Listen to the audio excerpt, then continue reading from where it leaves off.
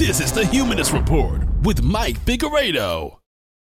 The Humanist Report podcast is funded by viewers like you through Patreon and PayPal.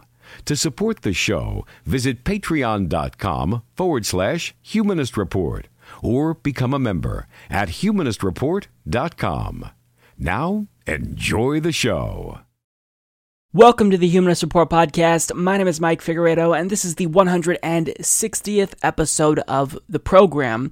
Today is September 20th, and before we get into the show, I want to take a moment to thank all of our newest Patreon and PayPal contributors who signed up just this last week to support the program. And that includes Dale Simpson, Dino Costi, Ken Murillo, Savage J4Y, Starsgirl04, and Alial Hashel.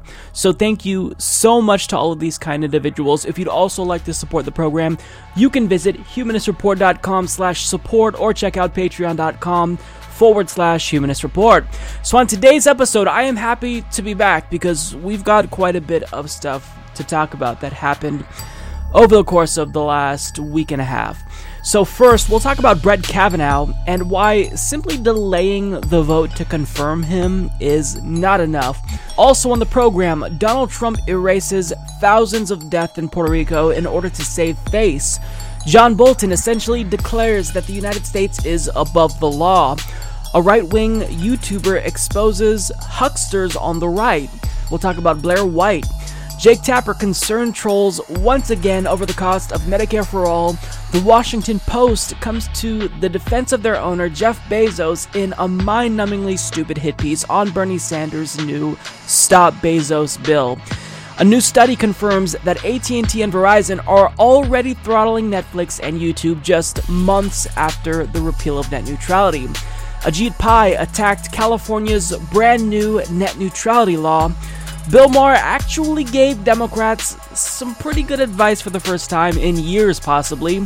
Ted Cruz stoops to a new low, even for him, in an effort to thwart his progressive challenger, Beto O'Rourke. Andrew Cuomo did a victory lap after he defeated progressive challenger Cynthia Nixon and decided to give progressives the middle finger. And finally on the program, we'll talk about the heartbreaking story of Botham Jean and how he was smeared after a cop killed him in his own apartment. So that's what we've got on the agenda for today's show. Let's go ahead and get to it because we've got actually quite a bit. No guests for today, but that's coming in the following weeks, hopefully. So I hope you guys all enjoy the program. Alexandria Ocasio-Cortez recently appeared on CNN for an interview with Jake Tapper, and at this point, I really don't think I even need to give you the setup. He asked her the question that corporate media pundits always ask to individuals who are promoting Medicare for All. How do you pay for it?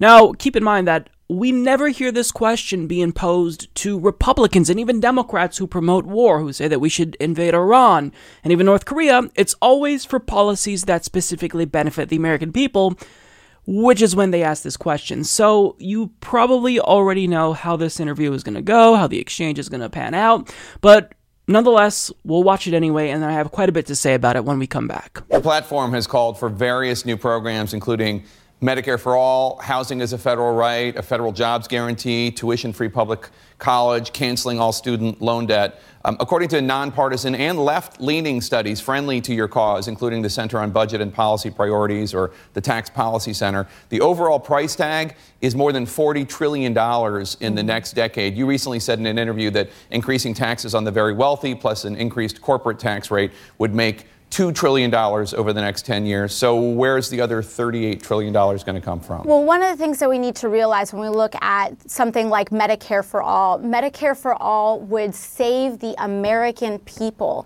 a very large amount of money. And what we see as well is that these systems are not just pie in the sky. Many of them are accomplished by every modern civilized democracy in the Western world. The United Kingdom has a form of single-payer health care. Canada Canada, France, Germany. What we need to realize is that these investments are better and they are good for our future. These are generational investments, so that they're not short-term band-aids, but they are really profound decisions about who we want to be as a nation and how we want to act as the wealthiest nation in the history of the world. So yeah, that was probably what you expected, but it still doesn't get any less angering, because if corporate media pundits really wanted to be fair and neutral, as CNN tries to do, or at least purports it tries to do, they would ask the same question for other politicians when it comes to other policies, like tax cuts for the rich and whatnot. But they only troll, Jake Tapper specifically, only trolls over the cost of policies when it comes to Medicare for all. And he also throwed up her other policies on the screen, like tuition-free public colleges and universities. I mean, it's bias. It's a double standard. And the way that he even set up the question was just disingenuous, because he claims that left-leaning organizations actually came up with this figure, but really, he made that figure up. And additionally, the organizations that he cited, like the Mercatus Center, they're not left-leaning. They're funded by the Koch brothers. They're the antithesis of progressivism. So obviously, there's going to be a slant there against Medicare for all. It was set up to be a hit piece against Medicare for all. So you can't cite them and claim that they're objective if you want to appear neutral, because you are doing the bidding of not just these organizations who are against Medicare for all, but CNN's advertisers, which is why we all know he's biased, right? Because CNN gets paid by the pharmaceutical industry, so they have a vested interest in maintaining the status quo. And also, personally, Jake Tapper doesn't want his taxes to go up, which would result, because he's a multimillionaire, if we got Medicare for all. So certainly he's going to be personally against it, because he doesn't have to see the people who are dying and going bankrupt if they don't have health care or if they're underinsured. So out of sight, out of mind. He doesn't give a fuck about it.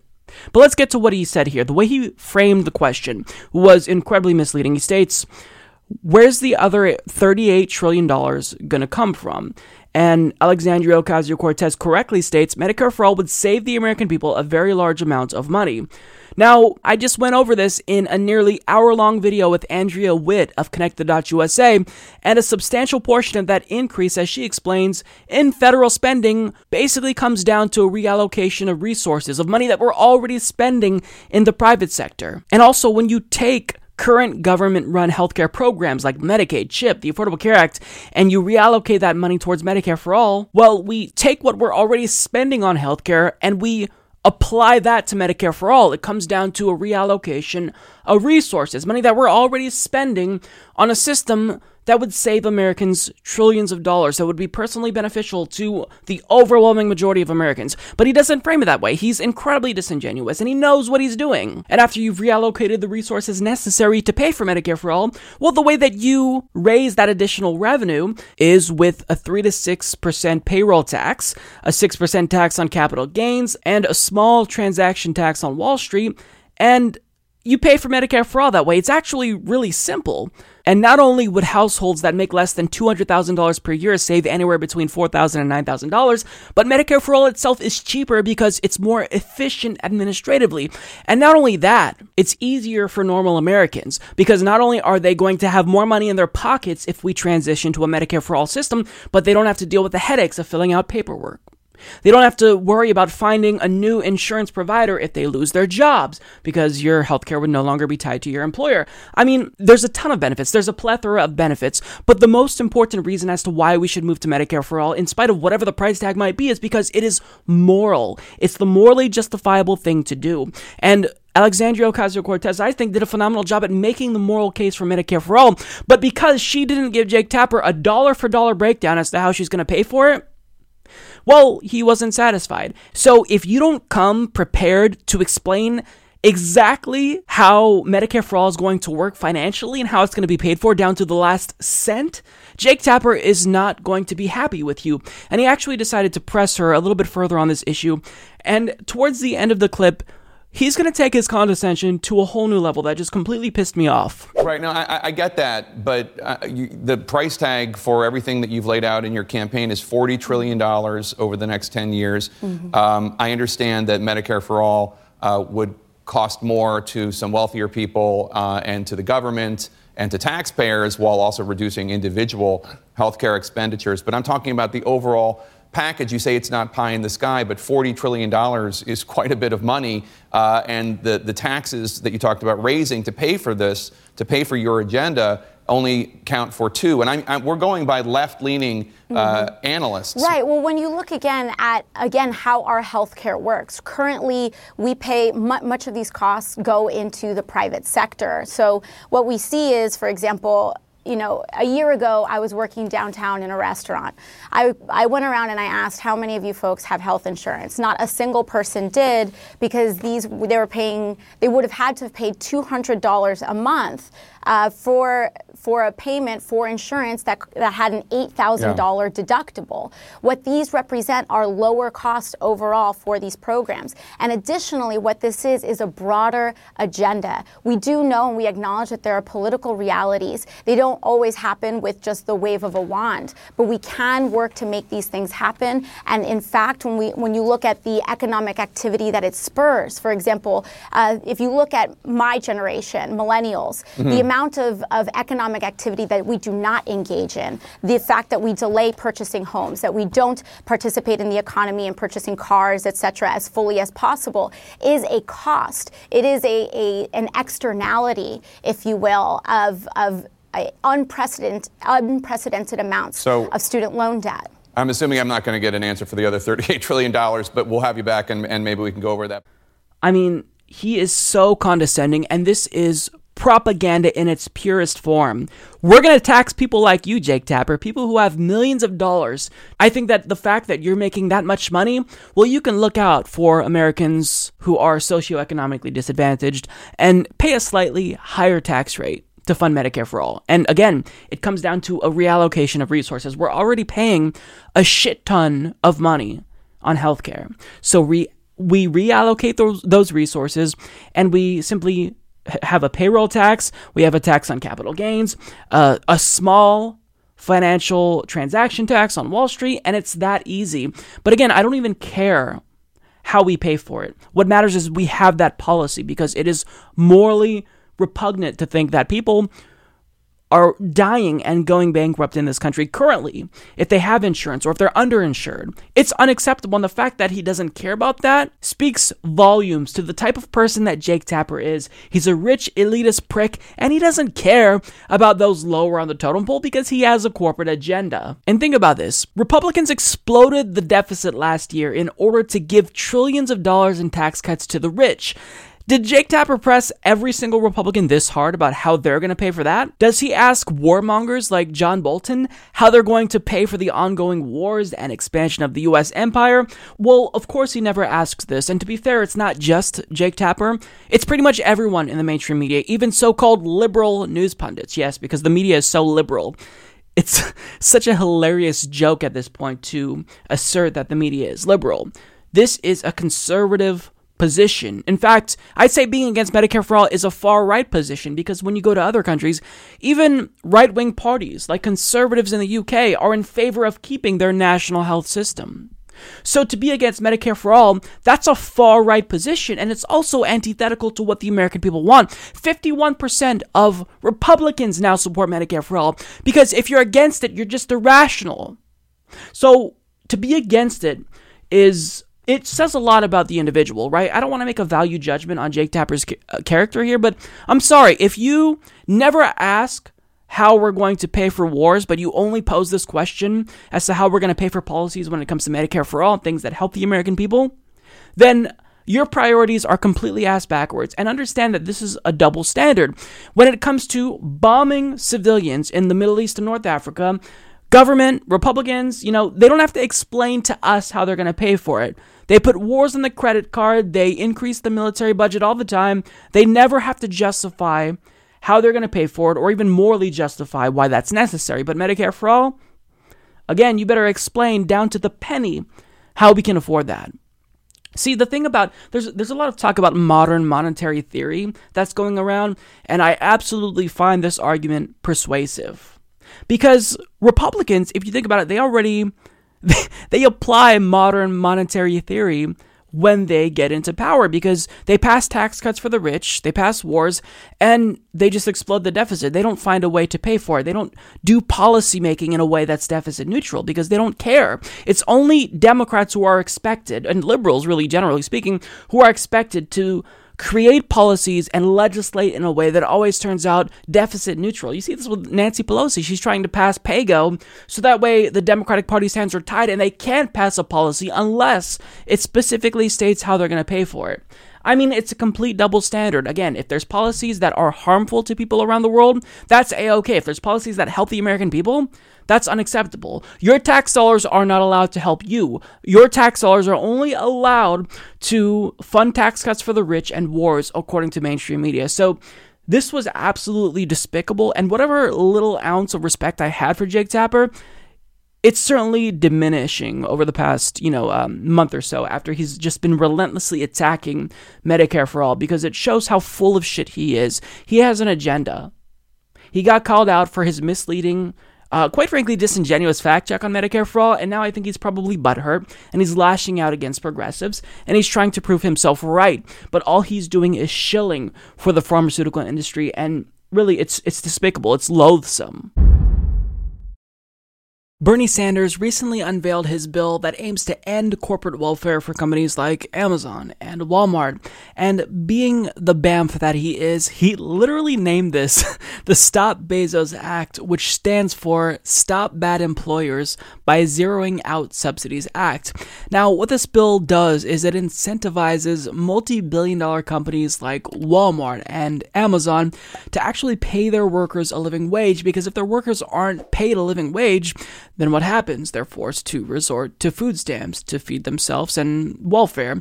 But if that happens, then under this bill, these companies will then be forced to reimburse the government for every single dollar that is spent of taxpayer money by their employees on these programs. Because if Amazon's workers are forced to live off of welfare if they're not being paid a living wage, well then that's called corporate welfare, because the American taxpayer is forced to foot the rest of the bill for Amazon, who is just being greedy.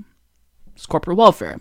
But in spite of this being a really phenomenal idea, once it was unveiled, the bill drew almost universal condemnation. We have headlines from the USA Today, for example, that says, "In Bernie Sanders versus Amazon's Jeff Bezos, only workers lose."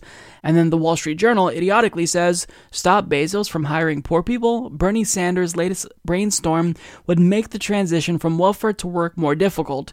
And then by far the dumbest headline we got came from the Washington Post, titled "Bernie Sanders' First Step to Democratic Socialism, Privatizing It." And in case you already didn't know, Amazon's CEO is Jeff Bezos, who also happens to own the Washington Post. So clearly, there's a conflict of interest there. Now, before we dive into the details here, I just want to take a moment to reflect on just how idiotic that title really is, because this author is trying to frame Bernie's plans to boost workers out of poverty as trying to privatize democratic socialism. I mean, that logic is just idiotic. I don't know how else to explain it. So that kind of gives you a hint as to what you can expect from this author. But nonetheless, let's go ahead and dive into the details. And as you're going to see, the author of this article goes to great lengths to defend his employer. In fact, I shouldn't call him an author. I should call him a hack, because that's what he is. So he argues, in an advanced industrial democracy like the United States, who should bear primary responsibility for ensuring an adequate social safety net and a reasonable level of economic equality? Strangely enough, Senator Bernie Sanders, the once and possibly future presidential candidate, thinks that's a job for corporate America. Who would have thought the first step on the road to democratic socialism would be to privatize it? He says the plan would prevent giant corporations run by plutocrats such as Amazon's Jeffrey P. Bezos, owner of the Post, from passing the tab for their unpaid employees' well-being to the government. Corporate welfare, Sanders calls it. Now, I just want to stop right there, because simply disclosing really quickly, so in parentheses, that Jeff Bezos is the owner of the Post, that's not enough. There should be a gigantic disclaimer before any words are written in this article saying just how strong this conflict of interest is, because this is the definition of a conflict of interest. I mean, there's real bias here. This is the definition of bias. But yet, in parentheses, that's all we get. Oh, Bezos is also the owner of the Post, by the way. That's not enough. If you truly want to be a journalist with integrity, put a disclaimer at the top of the article so at least we know where you're coming from. But of course, this individual has an agenda. He probably not only aligns with Jeff Bezos politically, but he is doing the bidding of his employer. And I'm not saying that Jeff Bezos ordered this person to write this article, but we all know that, if you do something that your employer would obviously approve of, then you're going to earn some brownie points. So why not do some propaganda in hopes of furthering your own career? So let's get back into the argument because there's more here. He continues saying, it's an interesting new role for Sanders, tribune of taxpayer resentment, and it has led to a certain left-right populist fusion with Tucker Carlson of Fox News echoing the Vermont senator on his show. Yet, as others, including the Center on Budget and Policy Priorities, a liberal Washington think tank that specializes in poverty-related issues, have pointed out, the Sanders plan would be counterproductive, a huge disincentive to hire poor people possessing only entry-level job skills. And for a poor person with entry-level job skills, the only thing worse than working for $10 an hour at a Walmart and relying on food stamps and Medicaid would be having no job and relying on food stamps and Medicaid. If there's a taxpayer subsidy going to the Walmarts and Amazons of the world, it is also a subsidy to their lower income customers because holding down labor costs enables them to sell goods more cheaply. Sanders wants to outsource even more of the fight against poverty to, Bezos. Bezos is good at many things. Did I mention he pays my salary? As a businessman whose shareholders depend on him to meet the demand for low-cost consumer goods, however, he's not well positioned to produce public goods, and equality and a decent safety net like a working court system and national defense are public goods. Public goods are government's forte, and our social policy should reflect that, rather than pile more and more complex rules and regulations on private job creators as France, to its economic and social detriment, has done. We should use public resources directly to correct for the socially suboptimal results that the private market sometimes produces. So his argument essentially is that all socialism is good, even socialism for large multinational corporations. And understand the reasoning here. He is implying pretty explicitly so that Jeff Bezos not paying his workers a living wage and then having to have taxpayers pick up the tab, that's a public good. That's not what a public good is. That's the meme is coming to mind. That word doesn't mean what you think it is. It doesn't. What this comes down to is greed. Jeff Bezos is not paying his workers a living wage, not because he's not good at that, not because he's not good at delivering public goods and that's government's fortes. The reason why he's not paying his workers a living wage is because he is the epitome of greed. He is the richest man on the planet who could end global hunger in a heartbeat. But he doesn't do it. Why? Because he's greedy. So this just comes down to greed. You are the one who decided to invoke this discussion of public goods, and we all agree that, yes, it is the case that the government is better at providing public goods. He's using this argument to try to get socialists who would otherwise be inclined to support Bernie Sanders on his side, but understand that it's a sleight of hand here. He's bullshitting you. He's changing the conversation away from Jeff Bezos' greed and onto, who should be providing for the people? It's the government. So he's trying to get you to agree with him, and what he's trying to do here is a quick bait and switch. And overall, he makes two main claims that I want to address. So the first one is that he says, in the event Bernie Sanders' Stop Bezos Act was codified into law, first, this would stop companies like Amazon and Walmart from hiring poor people. He also says these companies will pass off the cost of these higher wages onto consumers. So when it comes to the first claim that this will stop companies like Amazon and Walmart from hiring low-wage workers, my response is, no, it won't, because they don't have a choice. Half of Americans couldn't come up with $400 in the event of an emergency. Almost 80% of workers live paycheck to paycheck. The richest 3 Americans hold more wealth than the bottom 50% of the country. You don't have a goddamn choice. Capitalism has sucked the wealth out of America in order to give just a few elites all of that money. So if you want to exist, you have to hire poor people. So by saying, this is going to lead to Amazon just hiring wealthy people, that is such An idiotic argument that you can just dismiss at face value.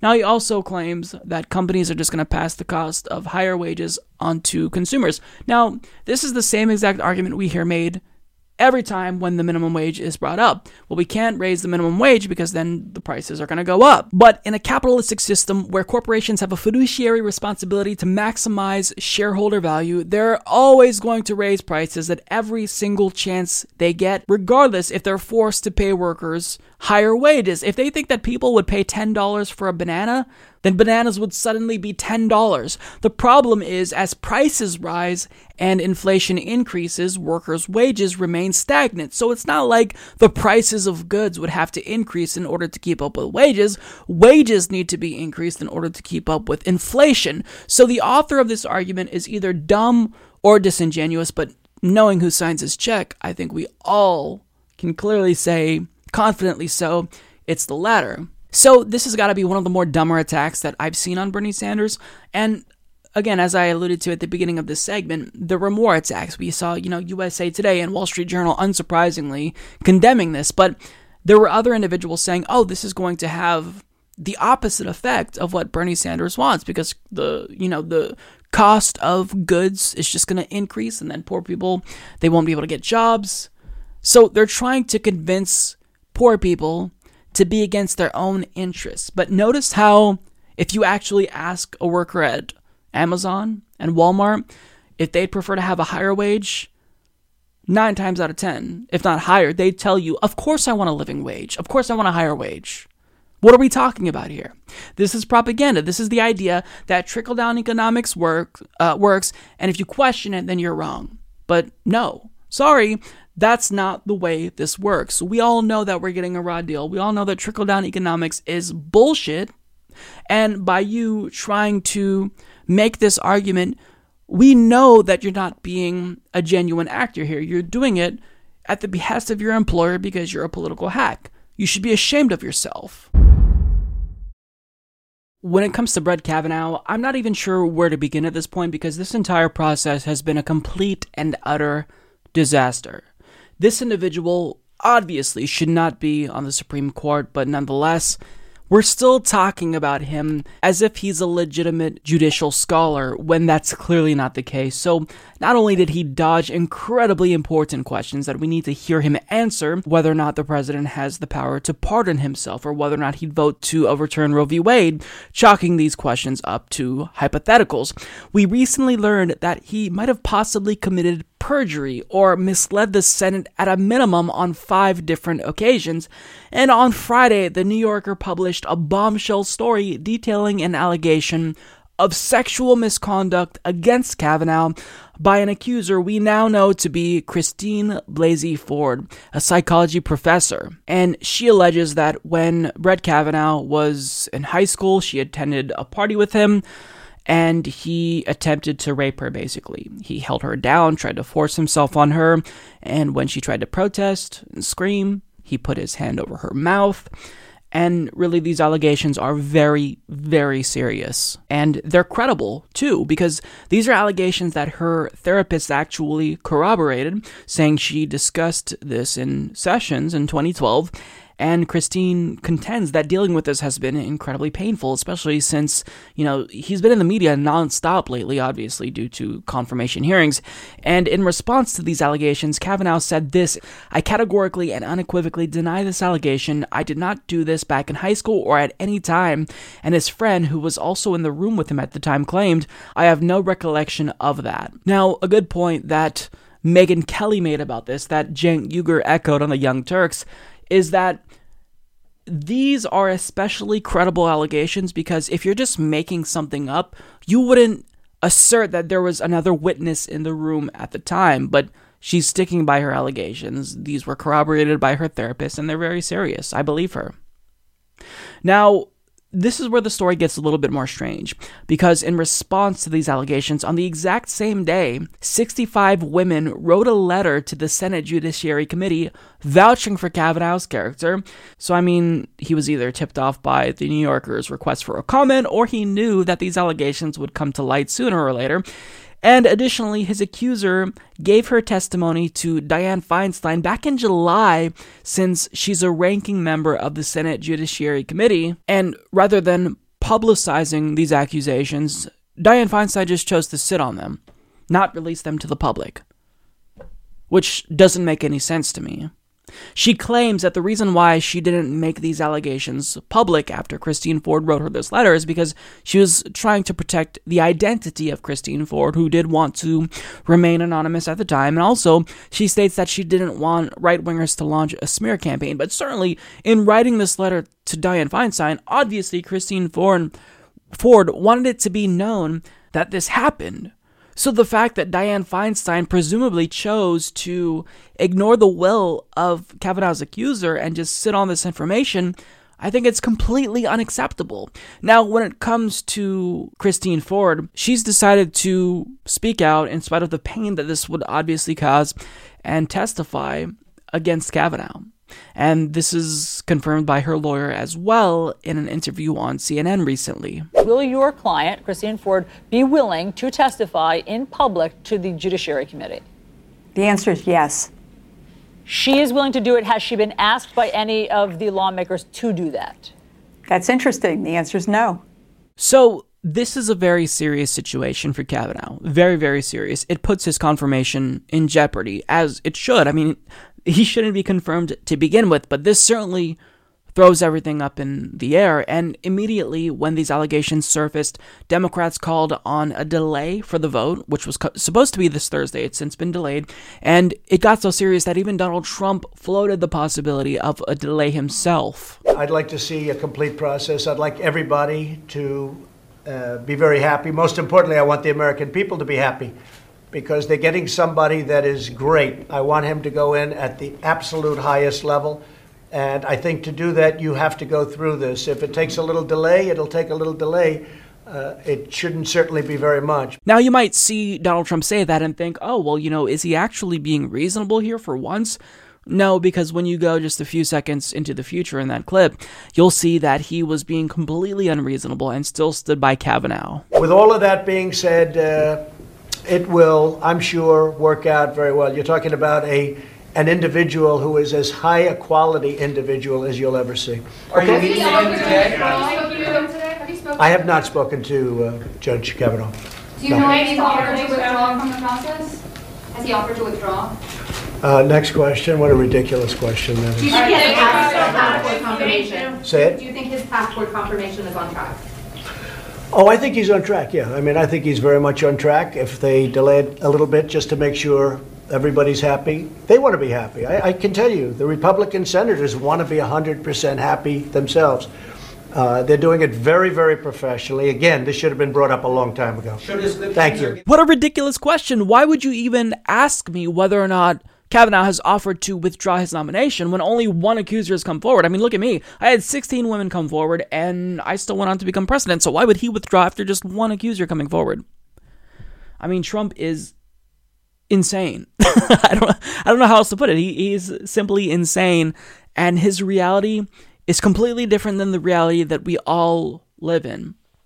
Now, the thing I think that frustrates me the most is that initially, when these allegations came out, Democrats called on the vote to be delayed. Now, that's not really a change from the beginning. They were calling on it to be delayed until after the midterm elections at first, because they were claiming, look, isn't it the fact that just a couple of years ago, Republicans stole a Supreme Court nominee from Obama? So maybe it's the case that we should wait and allow the American people to make their decision.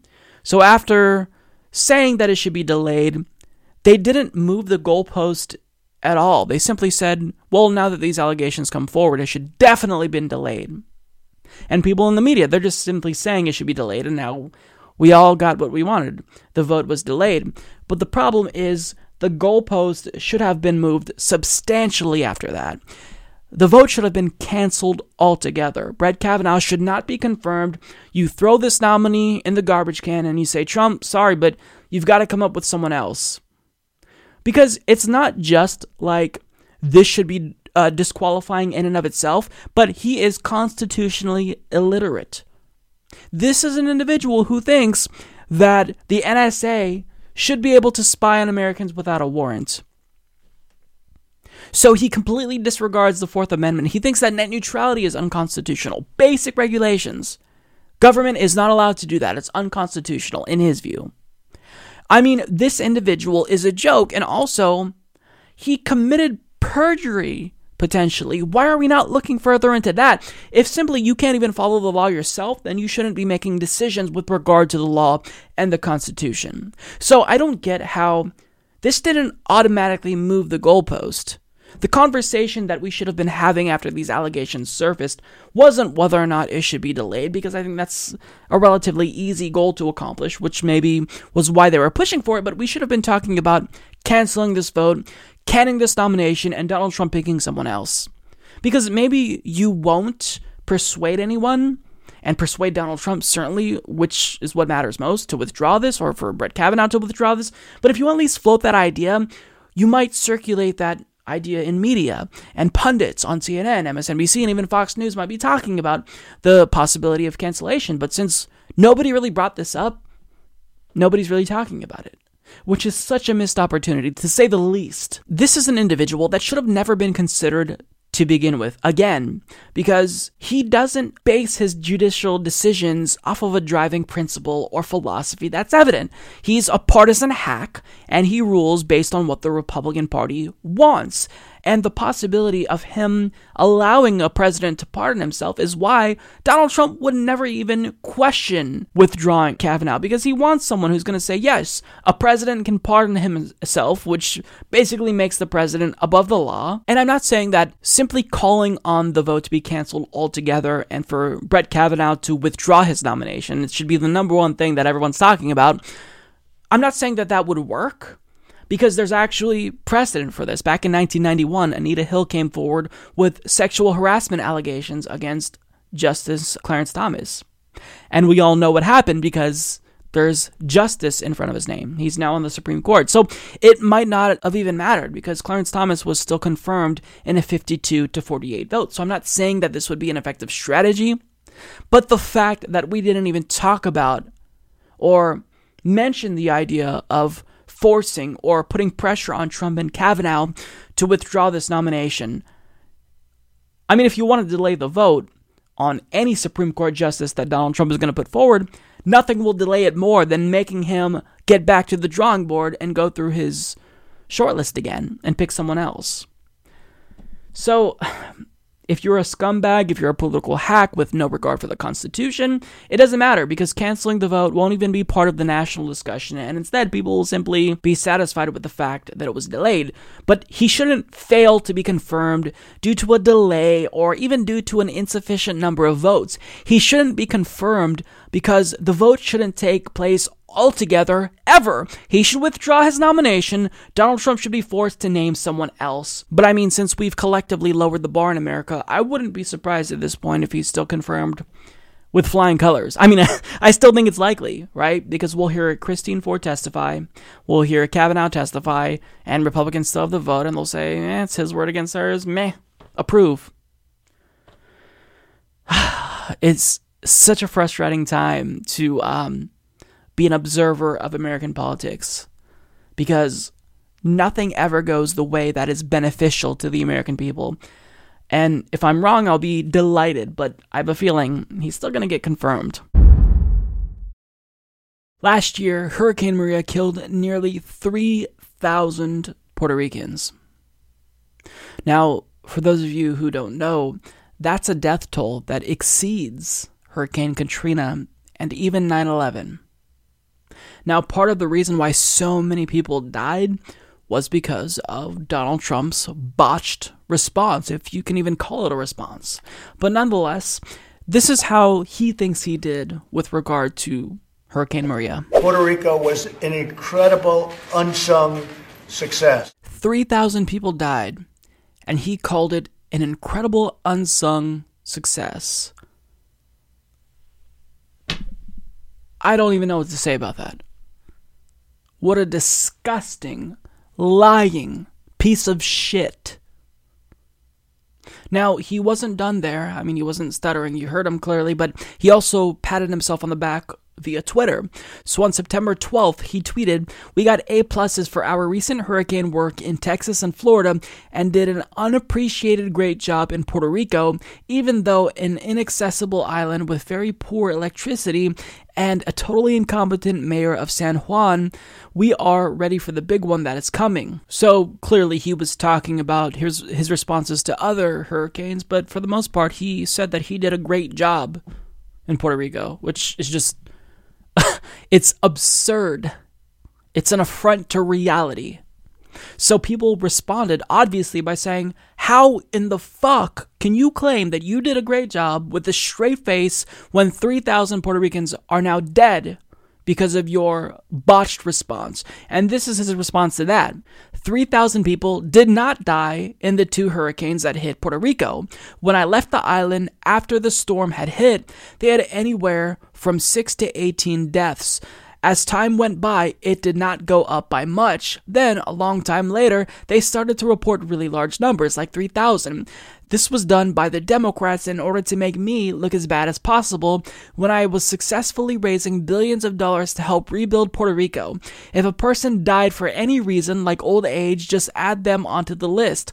Bad politics. I love Puerto Rico. Actually, Democrats did not fabricate that number. The governor of Puerto Rico, one of your allies, is the individual that commissioned George Washington University to do the study, and they're the ones that came up with the 3,000 figure. And that's actually one of the more conservative estimates because other studies are saying that the number is actually closer to 5,000 people that died.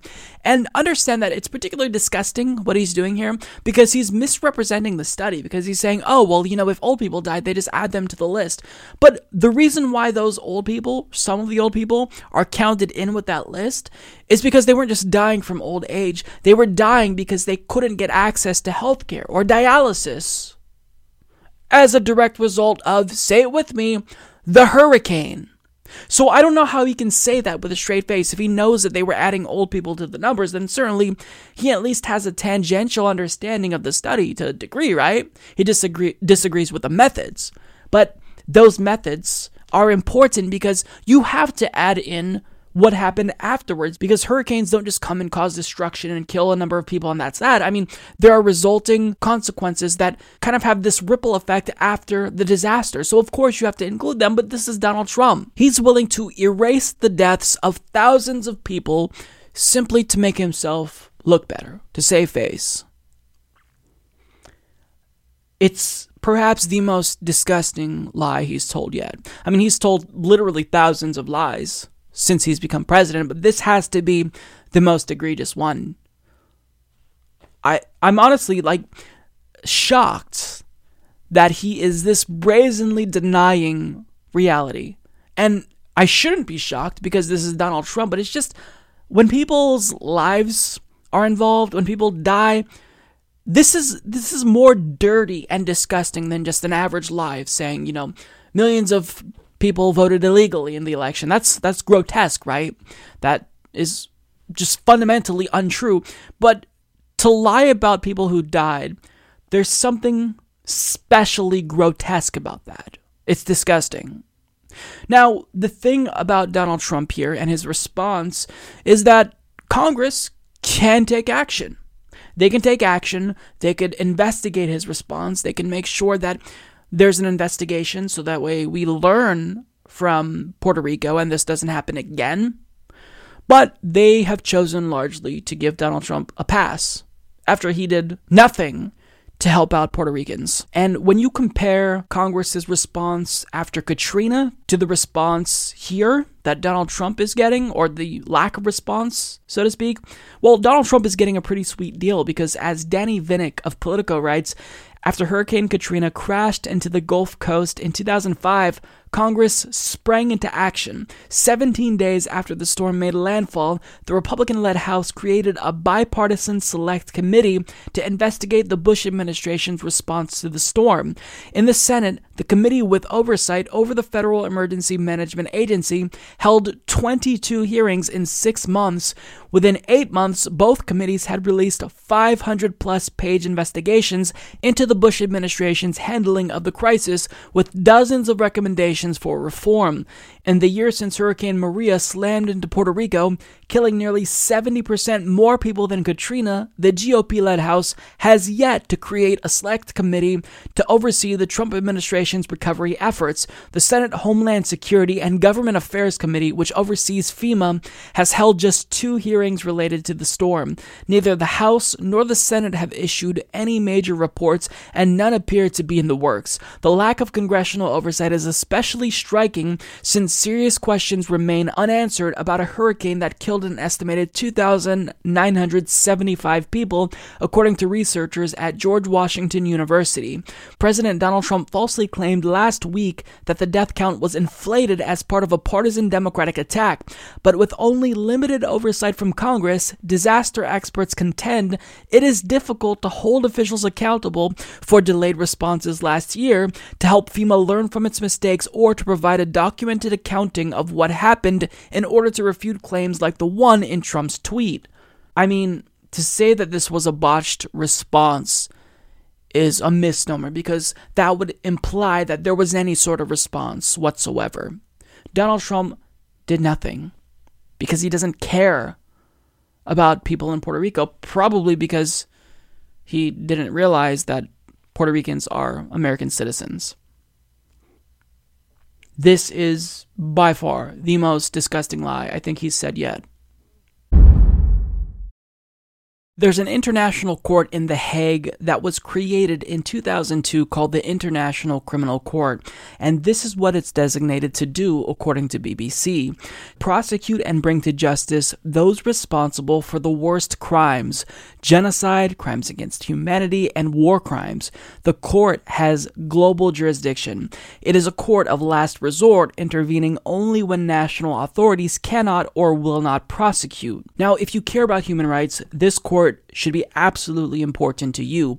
But with that being said, there are some fair criticisms of the court. Namely, it lacks teeth because it doesn't have a police force, so they can't arrest war criminals themselves in the event a country doesn't want to comply with the result of their investigation. Also, they receive funding from member countries, so in the event they pay too much attention to one country in particular, and that country doesn't like that, they could potentially lose a significant source of funding. They've also been accused of being biased against Africa, since they've only prosecuted leaders in Africa and no one from the West. But even with all of that being said, the court itself is still fundamentally important, because we need that failsafe. If one country doesn't want to hold their officials accountable who committed atrocities, genocide, war crimes, then we need some type of international institution that can potentially hold them accountable. And certainly the court needs to be improved.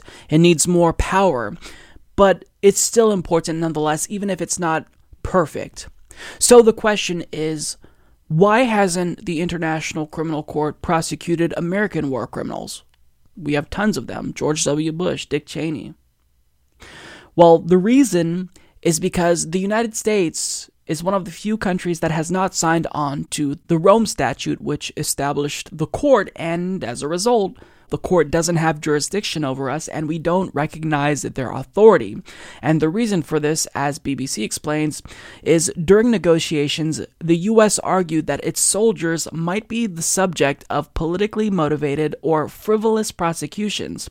Various safeguards were introduced, and Bill Clinton did eventually sign the treaty in one of his last acts as president, but it was never ratified by Congress.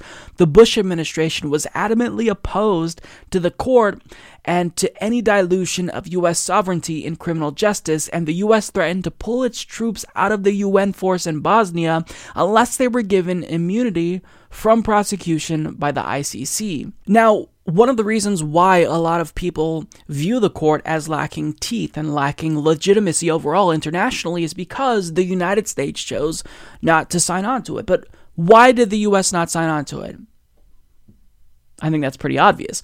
Bush didn't want to join the ICC because he could literally himself be prosecuted, as could Dick Cheney.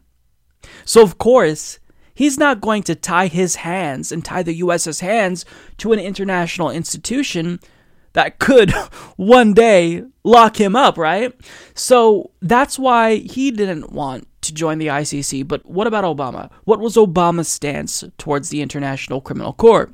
Well, Obama also opted to not join the ICC, but from time to time, he'd release these flowery statements saying, that the U.S. would be willing to assist the ICC in certain investigations, and essentially, he was paying lip service to individuals that wanted the U.S. to join the court. But overall, he refused to join because, like Bush, he's another American leader that could very well be investigated and ultimately prosecuted.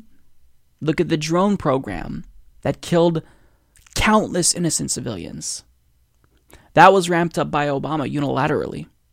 So there's this disincentive for American presidents to not join the court, because if they join the court, then they could very well be held accountable one day. Now, when we get to Donald Trump, I'm assuming that he probably had no idea about the court or even heard about the court prior to being elected, but his administration has certainly changed with regard to their position on the court, and not in a good way. And in a speech at the Federalist Society, National Security Advisor John Bolton actually threatened to prosecute International Criminal Court prosecutors in the United States and literally ban them from entering the United States. And I'm going to show you a video that kind of gives us a snapshot of this administration's hostility towards the court. In November of 2017, the ICC prosecutor requested authorization to investigate alleged war crimes committed by U.S. service members and intelligence professionals during the war in Afghanistan, an investigation neither Afghanistan nor any other state party to the Rome Statute requested.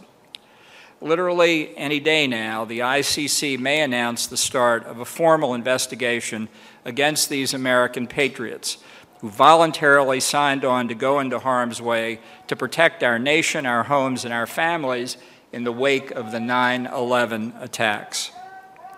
The ICC prosecutor has requested to investigate these Americans for alleged detainee abuse, and perhaps more, an utterly unfounded, unjustifiable investigation. Today, on the eve of September the 11th, I want to deliver a clear and unambiguous message on behalf of the President of the United States. The United States will use any means necessary to protect our citizens and those of our allies from unjust prosecution by this illegitimate court. We will not cooperate with the ICC. We will provide no assistance to the ICC, and we certainly will not join the ICC.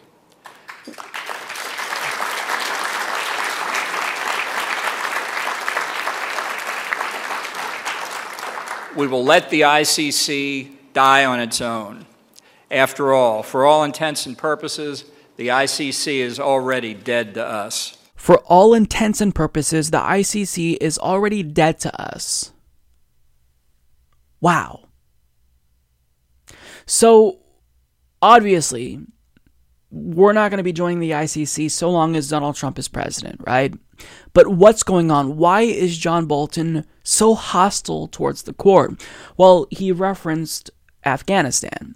And as The Intercept's Murtaza Hussain explains, recent statements from the Trump administration suggest that the United States is now preparing to go to war against the ICC itself, motivated largely by an effort to silence investigations into alleged American war crimes committed in Afghanistan, as well as alleged crimes committed by Israel during the 2014 war in the Gaza Strip. Because it involves U.S. officials themselves at the center of the campaign against the ICC, is a 2016 report by ICC prosecutors that deals in part with the war in Afghanistan. That report alleges the commission of widespread crimes by the Taliban and Afghan government forces, but the report also makes allegations of serious crimes committed by U.S. military forces and the CIA, including torture, outrages upon personal dignity, and rape.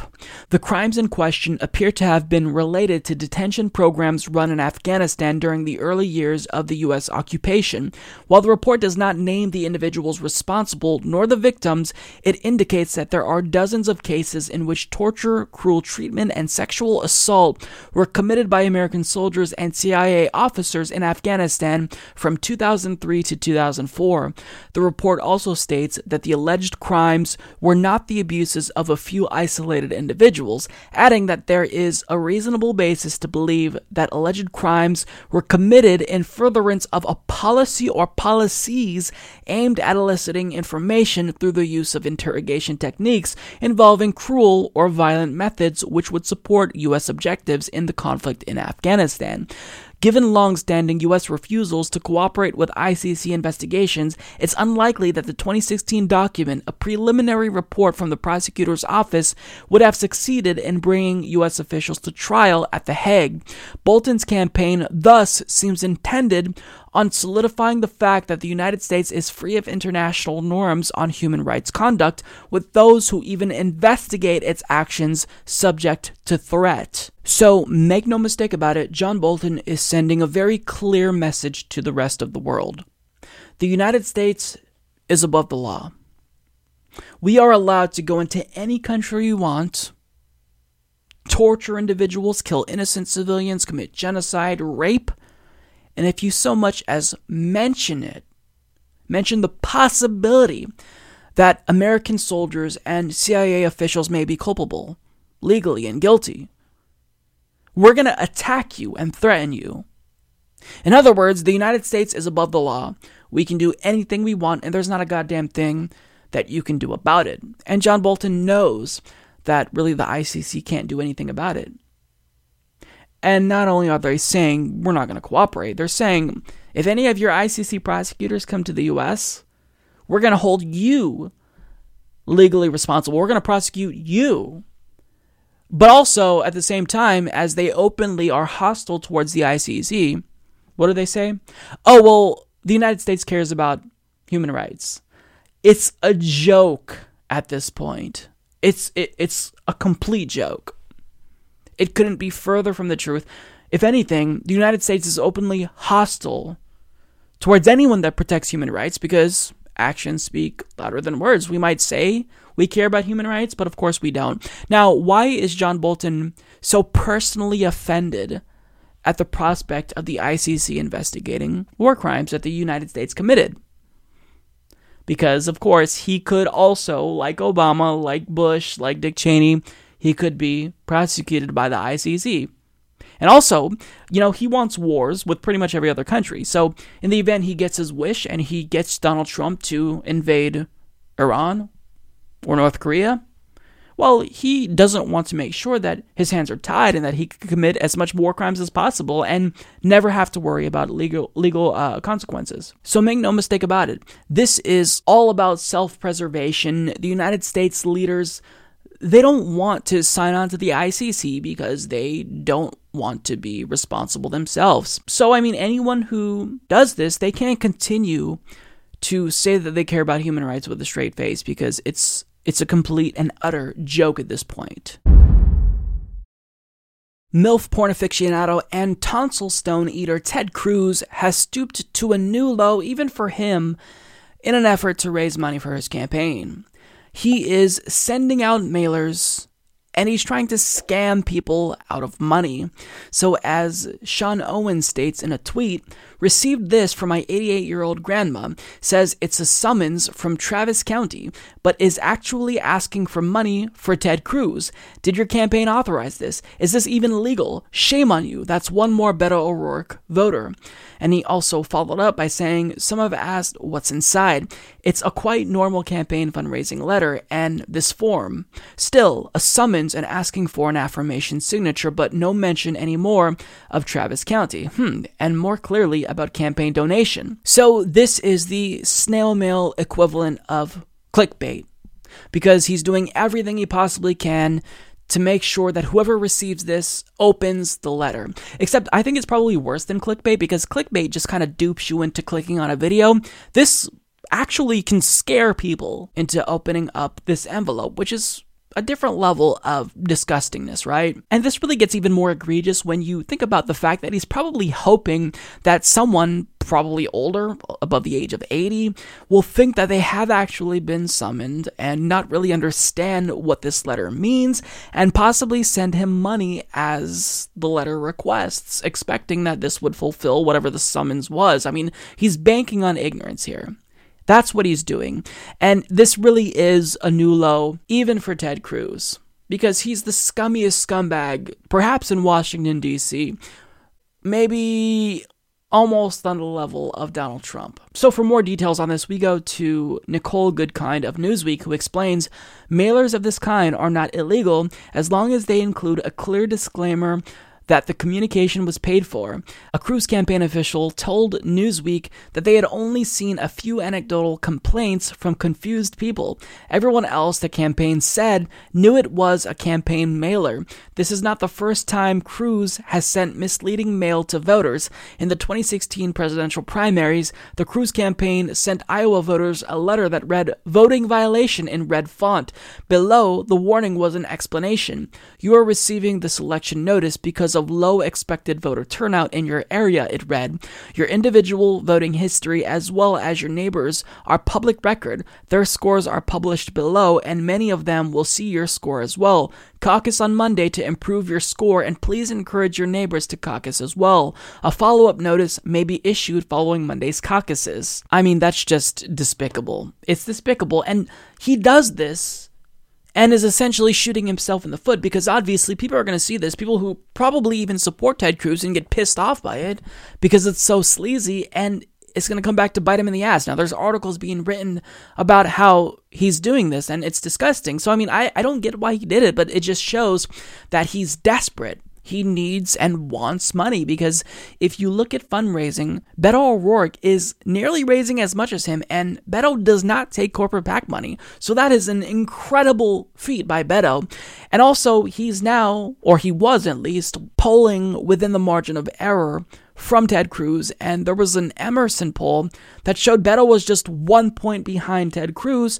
However, there was a poll released on Tuesday by Quinnipiac that showed Beto was actually more like 10 points behind Ted Cruz. So certainly there's work to do, but Beto is within striking distance, and Ted Cruz knows this, and they're probably scrambling. And I'm guessing that internal polling from Ted Cruz doesn't look too great as well, which is why he's probably freaking out, and he's agreeing to actually debate Beto O'Rourke, which is really surprising. So Beto is not perfect, but compared to Ted Cruz, I said last week I'd vote for a potato over him. That still stands. I would vote for a literal potato to fulfill that seat in the Senate over Ted Cruz, because Beto is actually a phenomenal candidate. He's a great progressive.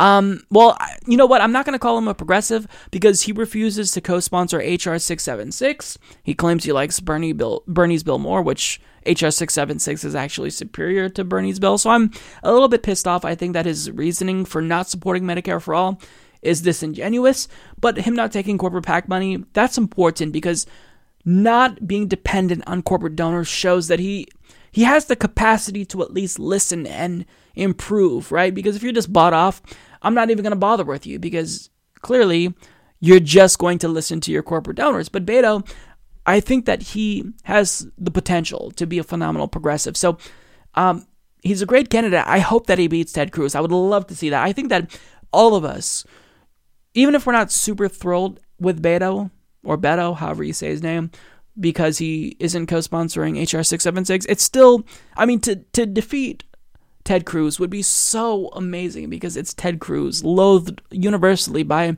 just everyone in America and potentially around the world. So this is really a disgusting new low for Ted Cruz, and he should be ashamed of himself, but he's not, because, I mean, look at the things he's done. He's liked porn on his public account. He ate a tonsil stone on live TV. It's just, this guy is the epitome of Washington disgustingness, and I just hate him. I don't know how else to say. I hate him. Blaire White is a right-wing political commentator on YouTube who is a Trump supporter, from my understanding, and she recently made a video detailing why she's deciding to move away from politically oriented content.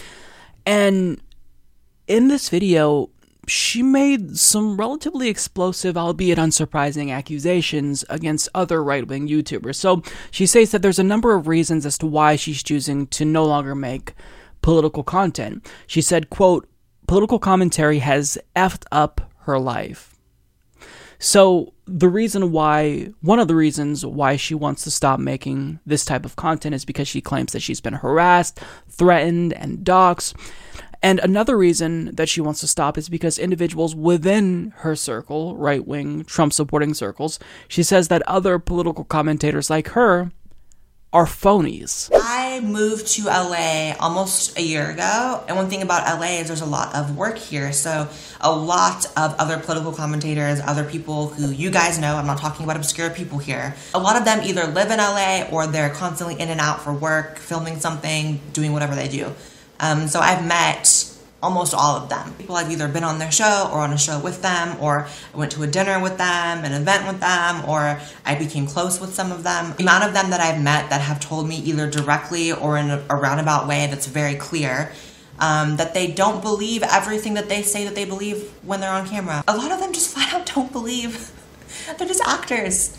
They're just actors. I don't know how else to put it. I had one person who I went on their show, and I was in the green room, which is like the makeup room before you go on camera. The host of the show comes in, and it's like, "Hey Blaire," small talk. "Hey Blaire, wanted you on for a while. So glad you're here. Nice to meet you. Let's take a picture, blah, blah, blah." They pull me aside and say, "I just want you to know, Blaire, I don't feel any negative way towards you or trans people. I know we talk negatively of trans people a lot on the show, but that's just because it's kind of what the fans want. But it's just kind of where we're at right now." And I was taken aback because I felt like that's really fraudulent that you would feel the need to go on air and say something negative about trans people or transgenderism or whatever, but it's not really how you feel. He also said he has like a trans cousin or something like that, and that he feels bad that they're the butt of every joke on his show or whatever. And I was like, but almost every person I met after him was almost always consistently like that. Because you start learning things like, oh, almost all of them hire people to tweet and Facebook post and Instagram on their behalf, tweeting out opinions on their behalf, which I feel like is unethical, because if people are following you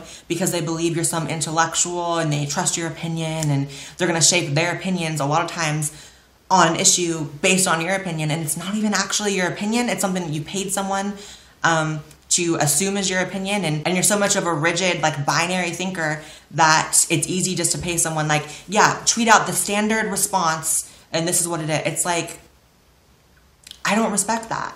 And I don't really know what it is about me in particular that makes people feel comfortable enough to sort of reveal to me that, they don't believe all the things that they say they believe on camera. I'm not talking about small things either, you guys. I'm talking about, like, huge principal positions. I'm talking about, like, the kind of stuff that a lot of you guys follow these people for, they don't even actually believe.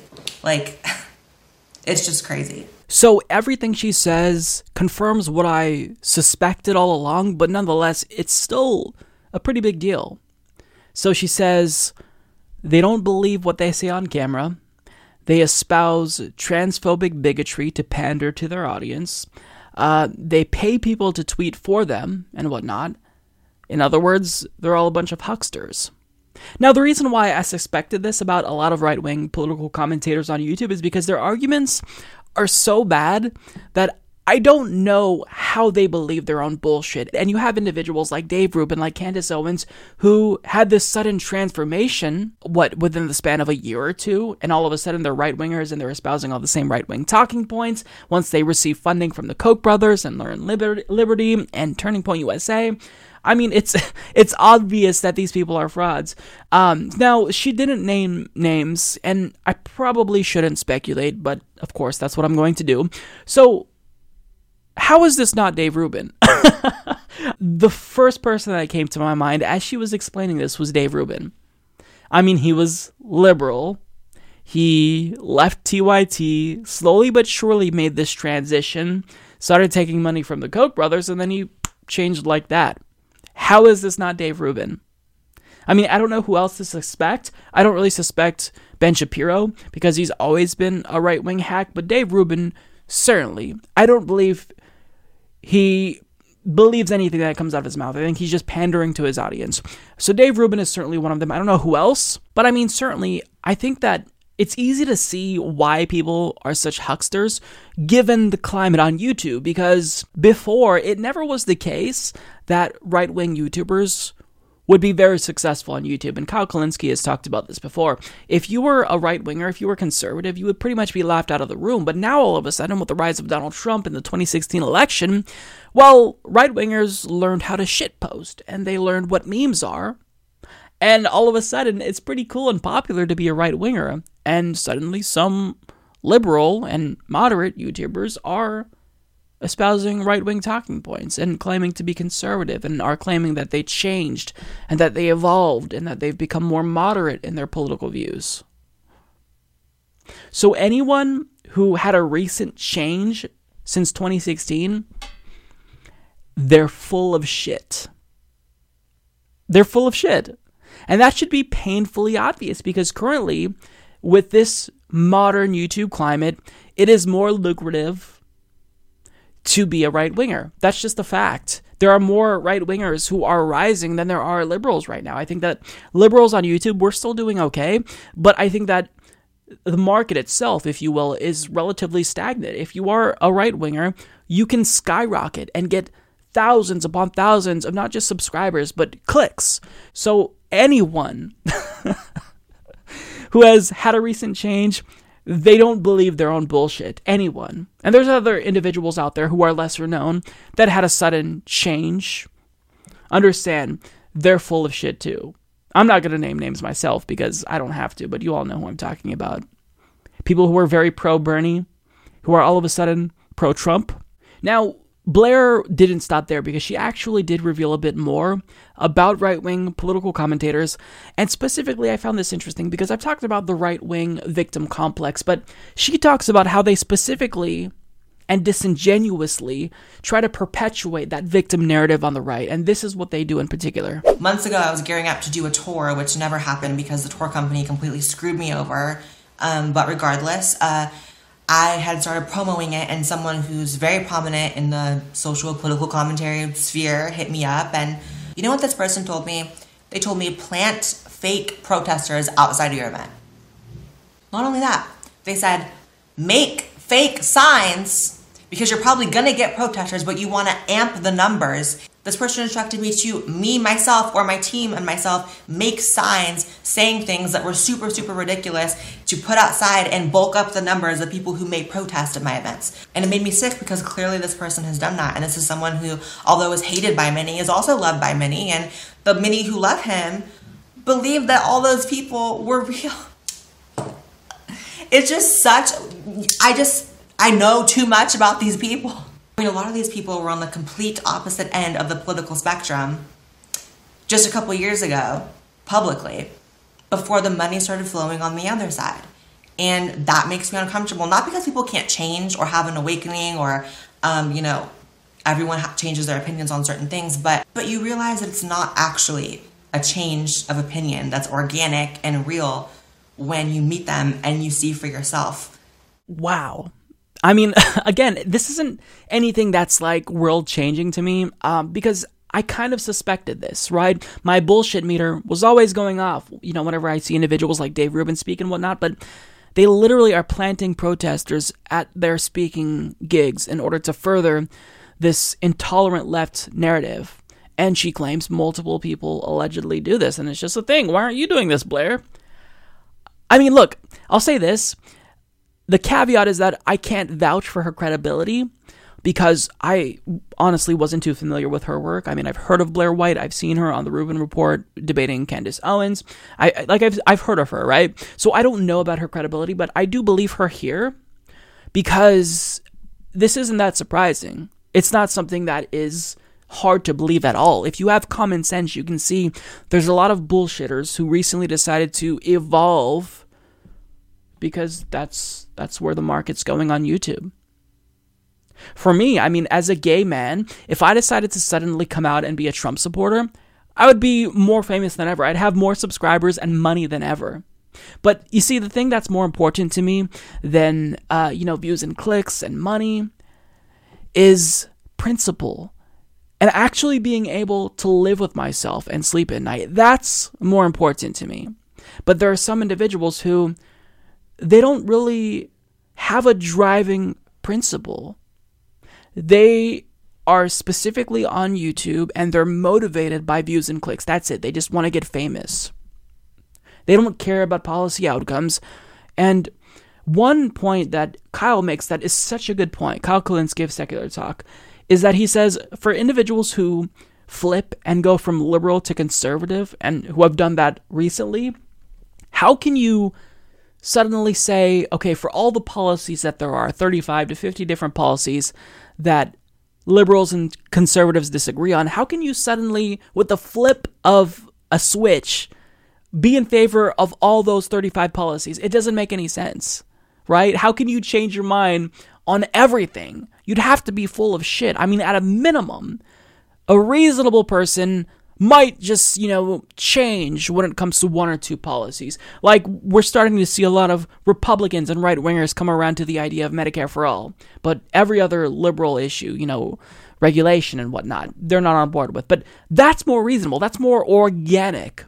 But for someone to just all of a sudden change their opinion on everything, and you hear Dave Rubin arguing that deregulation of the free market is the best bet after he was liberal and worked for TYT, I mean, they're so full of shit. And if people don't see that, if you're attending the rallies of these people and you believe in these people, I feel sorry for you, because there are so many people that want to profit off of politics right now because the climate is so volatile.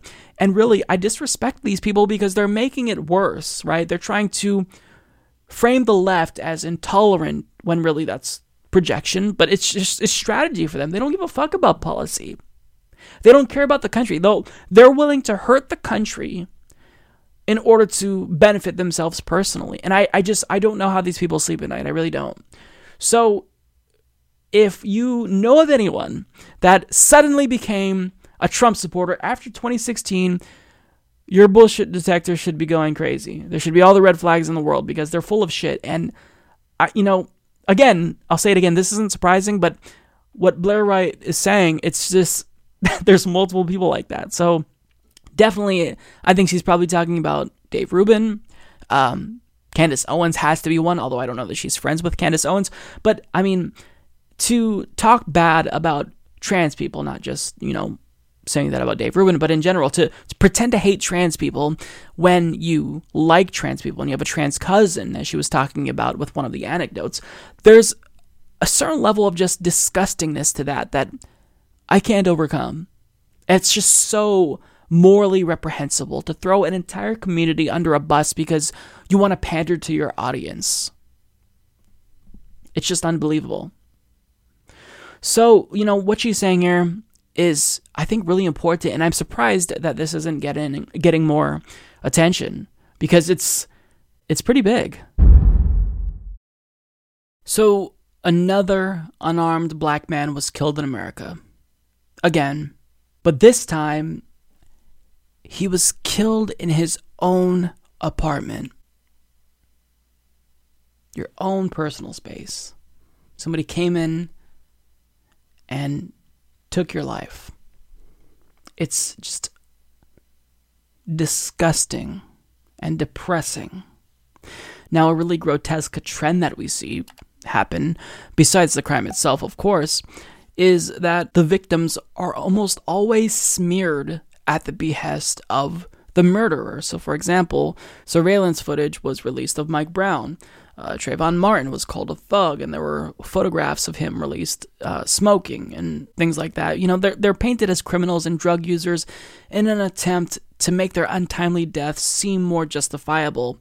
But if you thought, well, in this situation, there's no way that local law officials and media outlets can smear this individual. I mean, he was in his own apartment. Think again, because they did. As Fox 4 tweets out, search warrant, marijuana found in Botham John's apartment after deadly shooting. So the circumstances don't matter. They don't matter.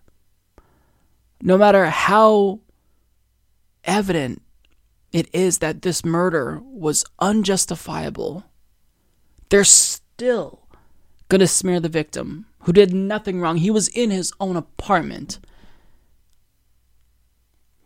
So for those of you who haven't been keeping up with this story, I do want to give you the rundown, because Vox, specifically PR Lockhart, gave a really comprehensive summary of what's been going on.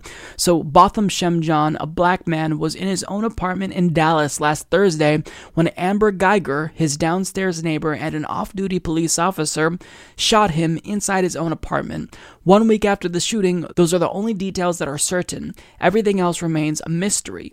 John was not accused or suspected of any crime.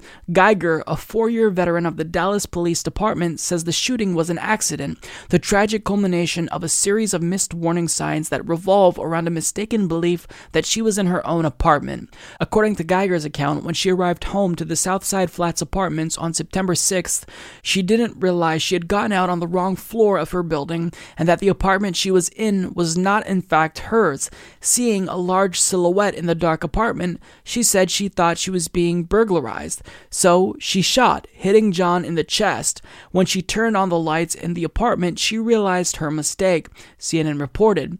The family of the 26-year-old John disputes this, arguing that Geiger's story doesn't add up. And for the past week, new details in the case have only added to the confusion, raising more and more questions about what happened that night and why John, a St. Lucia native who moved to Dallas after graduating from school, was killed in his own home. With the public disclosure that investigators found marijuana in John's apartment, his family members say law enforcement is waging a smear campaign to find justification in a killing where so many questions have remained unanswered. The details of the shooting are almost hard to believe. The handling of the case so far has left community members and John's family frustrated and concerned that his death will become the latest instance of a police officer being allowed to fatally shoot an unarmed black man and face no repercussions. Yeah, so to say that her story doesn't add up is an understatement, because it makes no sense whatsoever. If that's not your apartment, how do you get in? Well, she claims the door was open, so she decided to go in. And this, again, her account conflicts with what witnesses say. So efforts to understand what happened have been complicated by variations in official police documents on the case.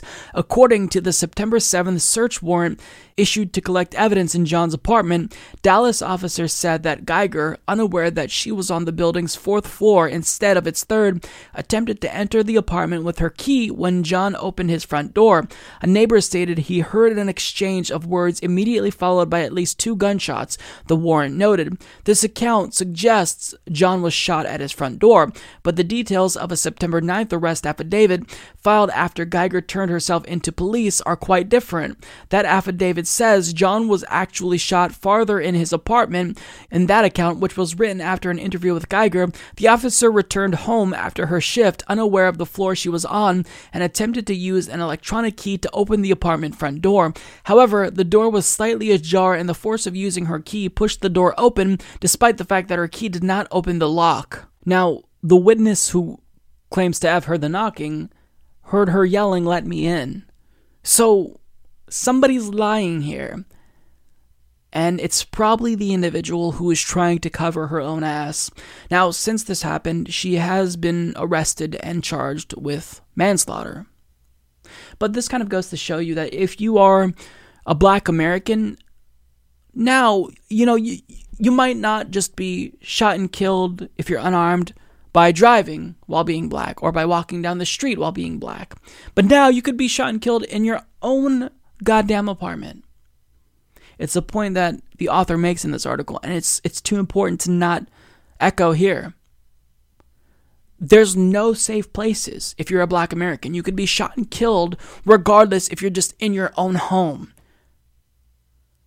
To say that we need criminal justice reform and sensitivity training for police officers is the understatement of the century, because things like this should not happen. They don't happen unless you have a criminal justice system that is fundamentally broken. And in an effort to make the cop look better, they tried to smear Botham John and claim that he had marijuana.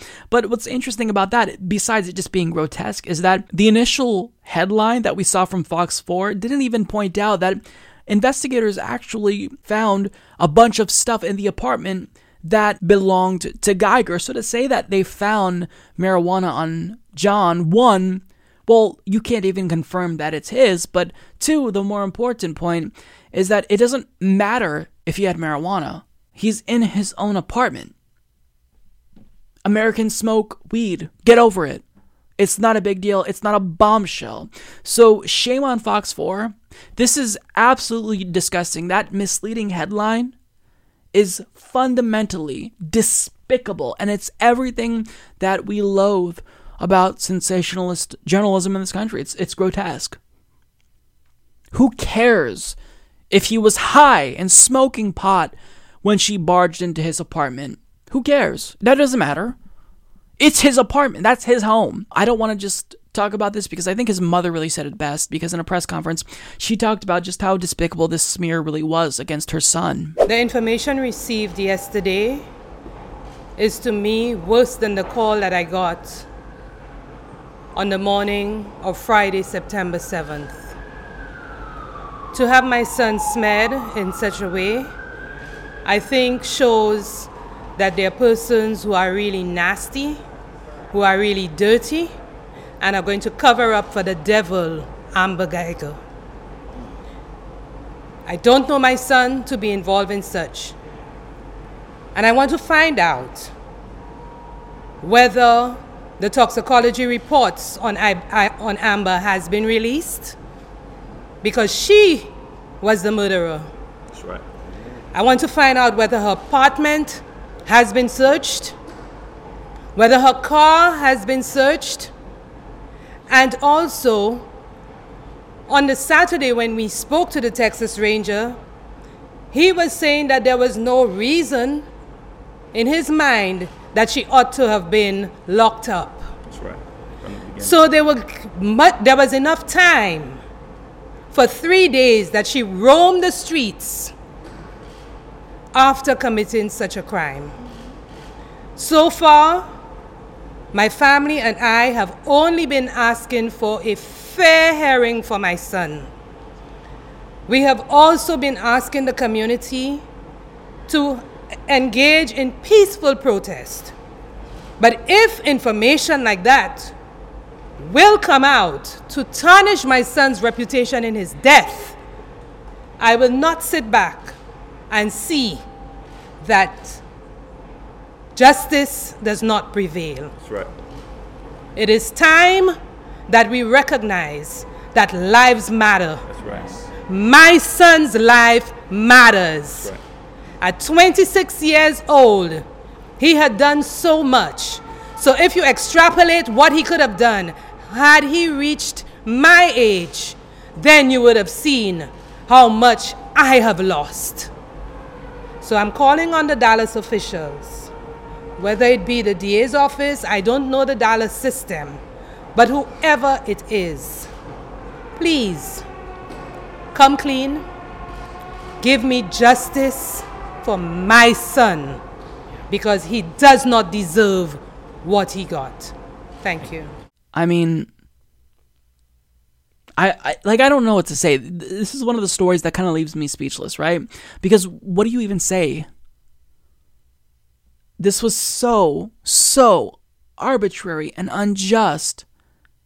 And if this is going to be another instance where the officer gets off, then essentially they can literally do anything and get away with it. They can kill an unarmed black American in any circumstance and get away with it if they can certainly kill someone in their own apartment. I mean, look at Philando Castile. Told the officer he has a gun, and then the officer shot and killed him anyway. Millions of Americans own guns. It's legal. There's a Second Amendment. Republicans claim to care about this, right? But black person, law-abiding citizen, owned a gun, shot and killed by a police officer. And that's just one of dozens of cases that have been gripping the headlines for the last couple of years. And I mean, I don't know what to say. It's so disgusting. What do you tell black youth in America who see stories like this, who see how there's absolutely no respect and how police officers can kill unarmed black Americans with impunity? What do you tell youth who see this? What message does this send to them? It tells them that their lives are not important, that their lives don't matter. which is why the Black Lives Matter movement is so crucial and fundamentally important. This is just heartbreaking. I don't know what else to say. And I really, really feel horrible for his mother. Because I couldn't imagine, what that would be like if this happened to someone I knew. This happened to her son. He was in his apartment, the safest place for anyone, and he was shot and killed.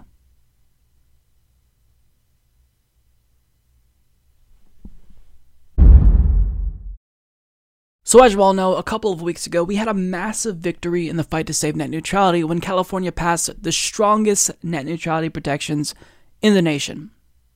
Now, Ajit Pai recently had a speaking event, and he decided to comment on California's net neutrality law. And when I say comment, I mean attack, because someone who has no credibility whatsoever decided to denounce this law as if we gave any shits about what he had to say. But nonetheless, this is what he said. As John Brodkin of Ars Technica explains, California's attempt to enforce net neutrality rules is illegal and poses a risk to the rest of the country, FCC Chairman Ajit Pai said in a speech on Friday. Pai derided what he called nanny state California legislators and said, "The broader problem is that California's micromanagement poses a risk to the rest of the country. After all, broadband is an interstate service. Internet traffic doesn't recognize state lines. It follows that only the federal government can set regulatory policy in this area. For if individual states like California regulate the internet, this will directly impact citizens in other states. Among other reasons, this is why efforts like California's are illegal. In fact, just last week, the U.S. Court of Appeals for the 8th Circuit reaffirmed the well-established law that state regulation of information services is preempted by federal law. Last December, the FCC made clear that broadband is just such an information service." Okay, so first of all, the case that he cites there, it's not clear that that's even similar to what he's talking about here. If anything, it's only tangentially related. So, as usual, he's being disingenuous and deceitful. But his main objection to this is that, well, if you are going to pass this law in California, then there's going to be one state in California and then one state in Ohio, and then internet service providers are going to have to adhere to different regulations across state lines. Right.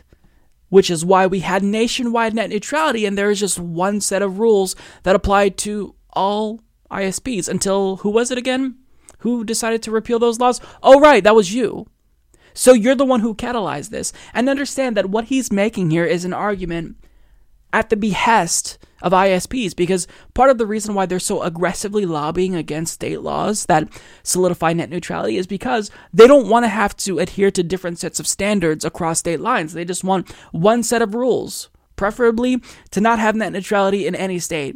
But because they're doing that now, that makes it a little bit more difficult for them because they have to hire more lawyers and more lobbyists, and it's just a big headache. So he's making an argument specifically at their behest, shamelessly so, as if we're not going to notice what he's doing and who his argument would benefit. I mean, this guy is such a brazen shill. It's just laughable. Now, what I love, though, is that almost immediately after he condemned this bill, the bill's author, Scott Wiener, spoke out, and he kind of took some pretty hard shots at Ajit Pai. So John Brodkin continues here, saying, Pai's remarks drew an immediate rebuke from California Senator Scott Wiener, who authored the net neutrality bill that passed California's legislature and now awaits the signature of Governor Jerry Brown. California's net neutrality rules are necessary and legal because Chairman Pai abdicated his responsibility to ensure an open internet, Wiener said in a press release. Unlike Pai's FCC, California isn't run by the big telecom and cable companies. Wiener also said, Pai can take whatever pot shots at California he wants. The reality is that California is the world's innovation capital, and unlike the crony capitalism promoted by the Trump administration, California understands exactly what it takes to foster an open innovation economy with a level playing field. Wiener also criticized Pai for remaining silent on Verizon's recent throttling of Santa Clara County firefighters while they fought the state's largest ever wildfire. When Verizon was caught throttling the data connection of a wildfire fighting crew in California, Chairman Pai said nothing and did nothing, Wiener said. That silence says far more than his words today. Damn. So that was That was great. That was a good response from Wiener here. Because Ajit Pai, he can't speak out, against what Verizon did in throttling the Santa Clara County firefighters, because what did he tell us before he repealed net neutrality? All of these concerns that proponents of net neutrality are bringing to light, it's bullshit, right? He didn't say that. I'm paraphrasing, obviously. But he said that we were being alarmist and that all of our concerns were unfounded because these internet service providers would never do anything to violate net neutrality. Now, of course, that's a really stupid argument to make because they've been spending millions of dollars every single year to lobby against net neutrality to get the FCC to do what Ajit Pai did. So obviously, if they want these regulations repealed, they're not just going to have it repealed and then rest easy. They're going to take advantage of that repeal. So, of course, it's going to be the case that they are going to do this anti-competitive, anti-consumer practices that they lobbied for. But the reason why Ajit Pai can't speak out against that instance is because, it makes him look like shit. Because these firefighters who were throttled by Verizon when they were fighting a fire and using their service from Verizon to fight the fire, they can't do anything. There's no legal recourse for them. And that's specifically because Ajit Pai did that. Now, I love that, what's the exact quote? Scott Wiener basically said that Ajit Pai was a shill. He called him a shill in not so many words. He said, unlike Pai's FCC, California isn't run by big telecom and cable companies. Shots fired. That's basically calling Ajit Pai a shill in not so many words. And it shouldn't be controversial for anyone to call Ajit Pai a shill because he is literally the biggest shill perhaps in all of Washington, D.C. He's definitely the biggest shill in the history of the FCC. But, this guy is specifically there to serve internet service providers like Verizon, Comcast, and AT&T. So the fact that he even has the audacity to speak out against California here, it's really just, it's not surprising, right? But it's so disgusting because he should be hiding his face whenever anyone brings up net neutrality because we're all still angry at his decision to unilaterally kill net neutrality. He had his cronies, Mike O'Reilly and Brendan Carr, but this was still something that he spearheaded and he said he was going to do. So the country is still angry because he decided to do away with something that Americans overwhelmingly approve of in both parties. This has bipartisan support. Net neutrality is something that is universally loved by Democrats, by Republicans, liberals, conservatives, independents alike. But yet he decided that what the telecoms want, that should override the will of the people. And now, when legislators actually do the right thing and do what the people want in their state, he condemns them for it. Ajit, shut the fuck up. Nobody cares what you have to say. Nobody, except for Verizon, maybe. But even they don't care because you're just their useful idiot and they're controlling you, so they don't even care what you have to say either. A study conducted by Northeastern University and the University of Massachusetts Amherst just confirmed our worst fears about net neutrality. That internet service providers like Verizon and AT&T, they're already throttling their competitors a mere, 5 months after the death of net neutrality? Unbelievable. So as Bloomberg's Olga Karif reports, the researchers used a smartphone app called Weehi, downloaded by about 100,000 consumers, to monitor which mobile services are being throttled when and by whom in what likely is the single largest running study of its kind. Among U.S. wireless carriers, YouTube is the number one target of throttling, where data speeds are slowed according to the data. Netflix Inc.'s video streaming service, Amazon.com Inc.'s Prime Video, and NBC Sports app have been degraded in similar ways, according to David Chofness, one of the study's authors who developed the Weehi app. From January through early May, the app detected differentiation by Verizon Communications more than 11,100 times, according to the study. This is when a type of traffic on a network is treated differently than other types of traffic. Most of this activity is throttling.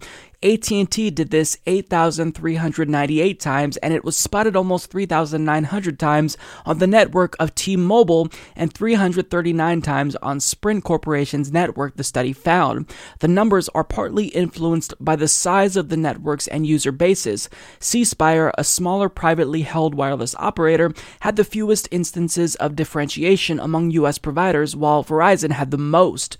Carriers say they're throttling to manage internet traffic to deliver the videos people want to watch on their phones. Sacrifices in speed are required, according to the 3 largest U.S. wireless companies, Verizon, AT&T, and T-Mobile. Terms of service agreements tell customers when speeds will be slowed, like when they exceed data allotments, and people probably don't notice because the video still streams at DVD quality levels. If you want high-definition video, you can pay more, the carriers say. Now, an important thing to note about this is that throttling, it didn't just start happening after the repeal of net neutrality went into effect. Throttling has been happening for years now.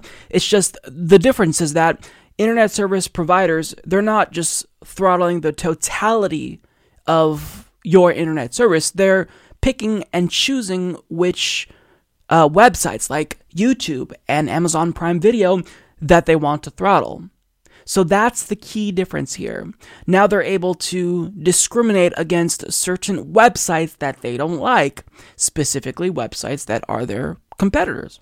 And certainly all of these companies like Verizon, AT&T, they all have their own video streaming services. So by targeting Netflix and Amazon and even YouTube, they are targeting their competitors. This is anti-consumer, anti-competitive conduct that Ajit Pai assured us would not happen after he repealed net neutrality. And lo and behold, would you look at that, not even 6 months after the repeal, it's already happening. So they're doing exactly what we expected them to do and what we said that they'd do.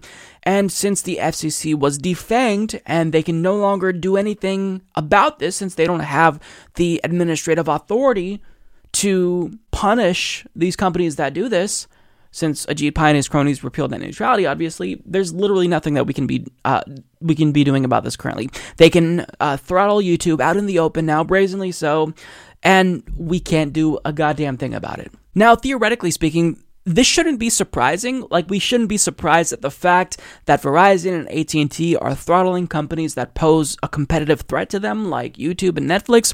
But I am admittedly surprised that it's happening this quickly, because I thought that they'd be a lot more subtle about it and do it slower, seeing that a lot of people are still engaged when it comes to this issue of net neutrality. But they've proven me wrong.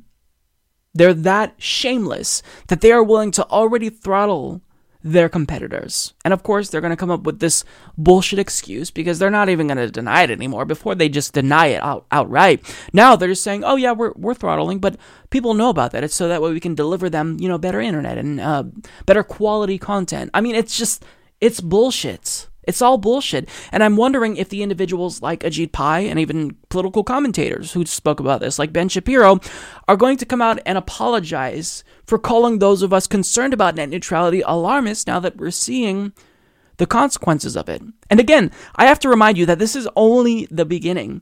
These efforts to throttle YouTube and Netflix, this is just the beginning. It's a slow rollout. It's still sooner than I expected, right? And more subtle than I expected at this point. But it's still, this is the beginning. So imagine 5-10 years down the line, when we've all stopped talking about net neutrality, what it's going to look like, what the internet will look like. If we're already seeing changes now and throttling now. I mean, the worst case scenario is slowly but surely encroaching, where they section off portions of the internet and sell us internet packages. Because they're going to say this is better for consumers.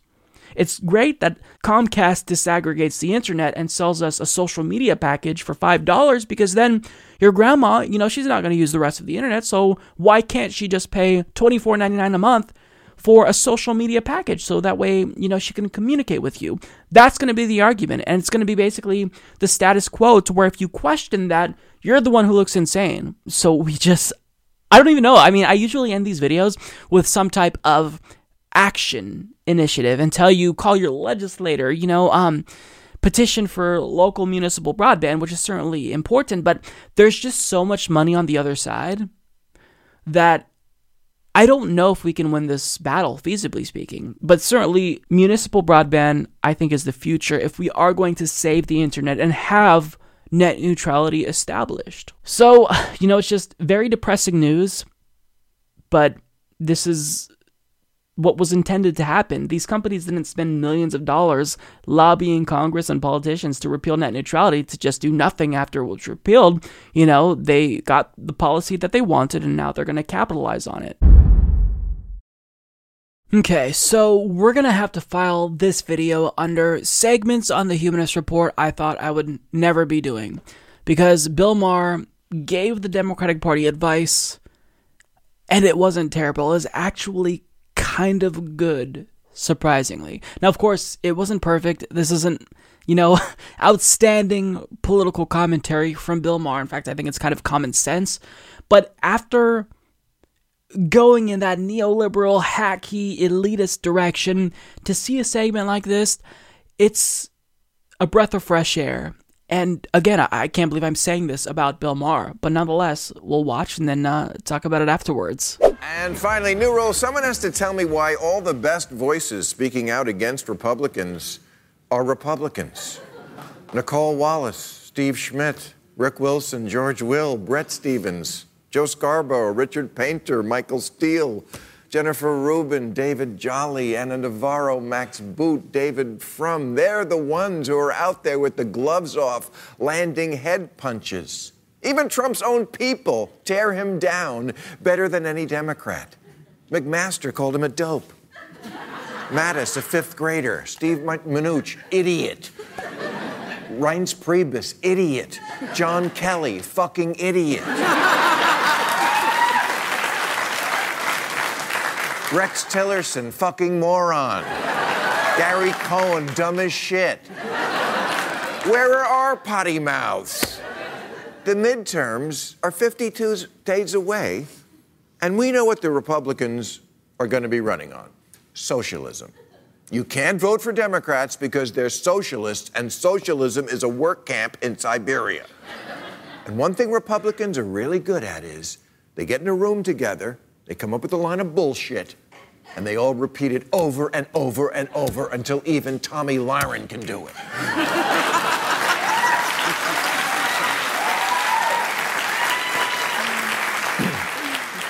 This year, they even taught it to Trump. And they want to raid Medicare to pay for socialism.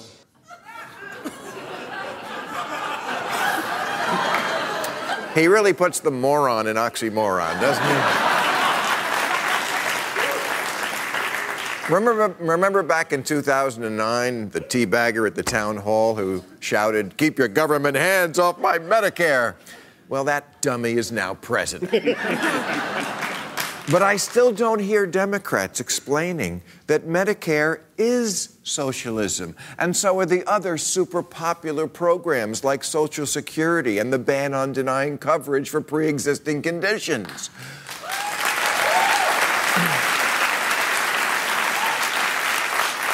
Trump just gave farmers a $12 billion bailout to make up for his stupid tariffs. We took tax money from some people, mostly in New York and California, and gave it to fucking farmers. I mean farmers. That's socialism. Socialism is the reason you don't have to bring your own highway when you want to drive somewhere.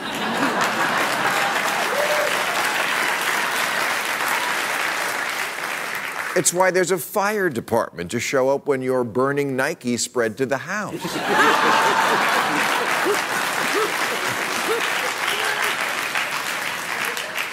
The U.S. military does more socialism by 9 a.m. than Venezuela does all day.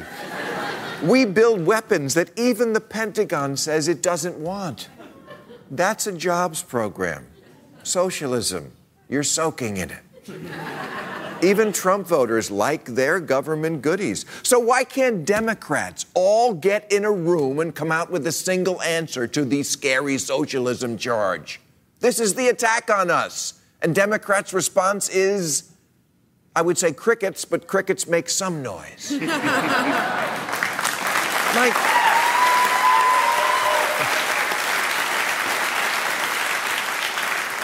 There is a wholly compromised Russian asset in the White House. You can't make a little political hay out of that. He's not on our side. That's so hard. So that wasn't too bad, right? I mean, he started off a little rocky. He then did a really great job. And then towards the end, he just completely fell off a cliff. So he first states that Democrats, generally speaking, they do not do a good job at speaking out against the Republicans and combating right-wing rhetoric. I completely agree with that. I don't think they do a sufficient job, but he's wrong in saying that right-wingers are better at speaking out against Republicans and Donald Trump. And he cites individuals like Ana Navarro, Steve Schmidt, Max Boot, and David Frum, and he suggests that the Democrats could learn a thing or two about these individuals. But let me tell you this. These are not resistors, Bill. These are grifters. Know the difference. They care about one thing and one thing only. That is civility. If Donald Trump breaks decorum, then they're all over his ass. But if he passes tax cuts for the rich, if he deregulates Wall Street and industries, they don't care. So they like the policy substance. They just don't like the mean tweets that Donald Trump does. That's not a very effective way to challenge Donald Trump, because they don't care about substance. They're superficially against Donald Trump, and policy is everything. So if you agree with the policy, does it really matter if Donald Trump is mean? If he attacks other Republicans? If he calls Marco Little Marco? I mean, it doesn't matter. So they are not a good template. But I will admit, I liked when he listed off the comments that individuals within Trump's administration said about Donald Trump, calling him an idiot and whatnot. I think that was pretty funny. But this is where he precisely started to nail it for me. He said, the midterms are 52 days away, and we know what the Republicans are going to be running on. Socialism. Couldn't agree more. And he correctly says one thing Republicans are really good at is they get in a room together, they come up with a line of bullshit, and they all repeat it over and over until even Tommy Lauren can do it. That is so true. So true. And I shouldn't even have to, give him credit for saying something that's so painfully obvious, because if you're a political commentator, this should be common sense to you. So the idea is, if Republicans can do this all the time, why can't Democrats do that? Exactly. That's exactly the point. If Democrats got on board with Medicare for all, legalizing marijuana, do you know how popular they would be? They would be unstoppable. They would be unstoppable. But why don't they do this? This is the question that Bill Maher poses. Now, he doesn't take it a step further and say the reason why they don't do this is because donors X, Y, and Z. He doesn't go there, which I would have loved. But nonetheless, he's on the right track. And he says this is how he thinks Democrats should respond to Republicans' fear-mongering over socialism. I still don't hear Democrats explaining that Medicare is socialism, and so are the other super popular programs like Social Security and the ban on denying coverage for pre-existing conditions. And he then goes on to talk about publicly funded roads and the fire department. And here's my favorite part here. Quote, the U.S. military does more socialism by 9 a.m. than Venezuela does all day. Bill, I don't know what's happening, but stay on this track. You're on the right track. This is exactly the advice that Democrats need to hear. And I think the reason why I feel inclined to give Bill Maher credit here is because he actually is someone who neoliberal, corporatist, centrist Democrats listen to. They're on his show all the time. So if he says it, I think that his words carry weight, which is why it's so important. But towards the end there, I don't know what happened. He kind of veered off on this tangent to where he started suggesting that Democrats would do better if they also talked about how Donald Trump was a traitor and how he's a Russian puppet. And look, they're already doing that, Bill, so I don't know what more you expect from them with regard to that, but that's bad advice. You stay glued to the policy. And he kind of got back on track, and he cited how, Dianne Feinstein said that Donald Trump has the potential to be a good president, and he's probably going to serve out his full term and whatnot. And that's correct. Democrats do a horrible job at resisting Donald Trump. In fact, we've now started calling them the assistants, because that's what they do. They assist Republicans. You see Tammy Duckworth calling Donald Trump cadet bone spurs on the Senate floor, but just weeks prior, she voted to give him more powers to spy on Americans without a warrant. Democrats will vote with Republicans to deregulate Wall Street. They'll vote to increase the military budget. Even Elizabeth Warren voted for that, without question. So certainly Democrats don't know how to resist Donald Trump, and one really important part of resisting comes to the rhetoric that they use. But certainly they also have to resist when it comes to action as well, because what he's really talking about here is talking the talk. And certainly they don't know how to do that. But they do have to walk the walk as well. And I feel as if progressives are having to hold their hands to get them to walk the walk, as if they're like a toddler who's learning how to walk, when we shouldn't have to do that. I mean, these are individuals who claim to be policy wonks.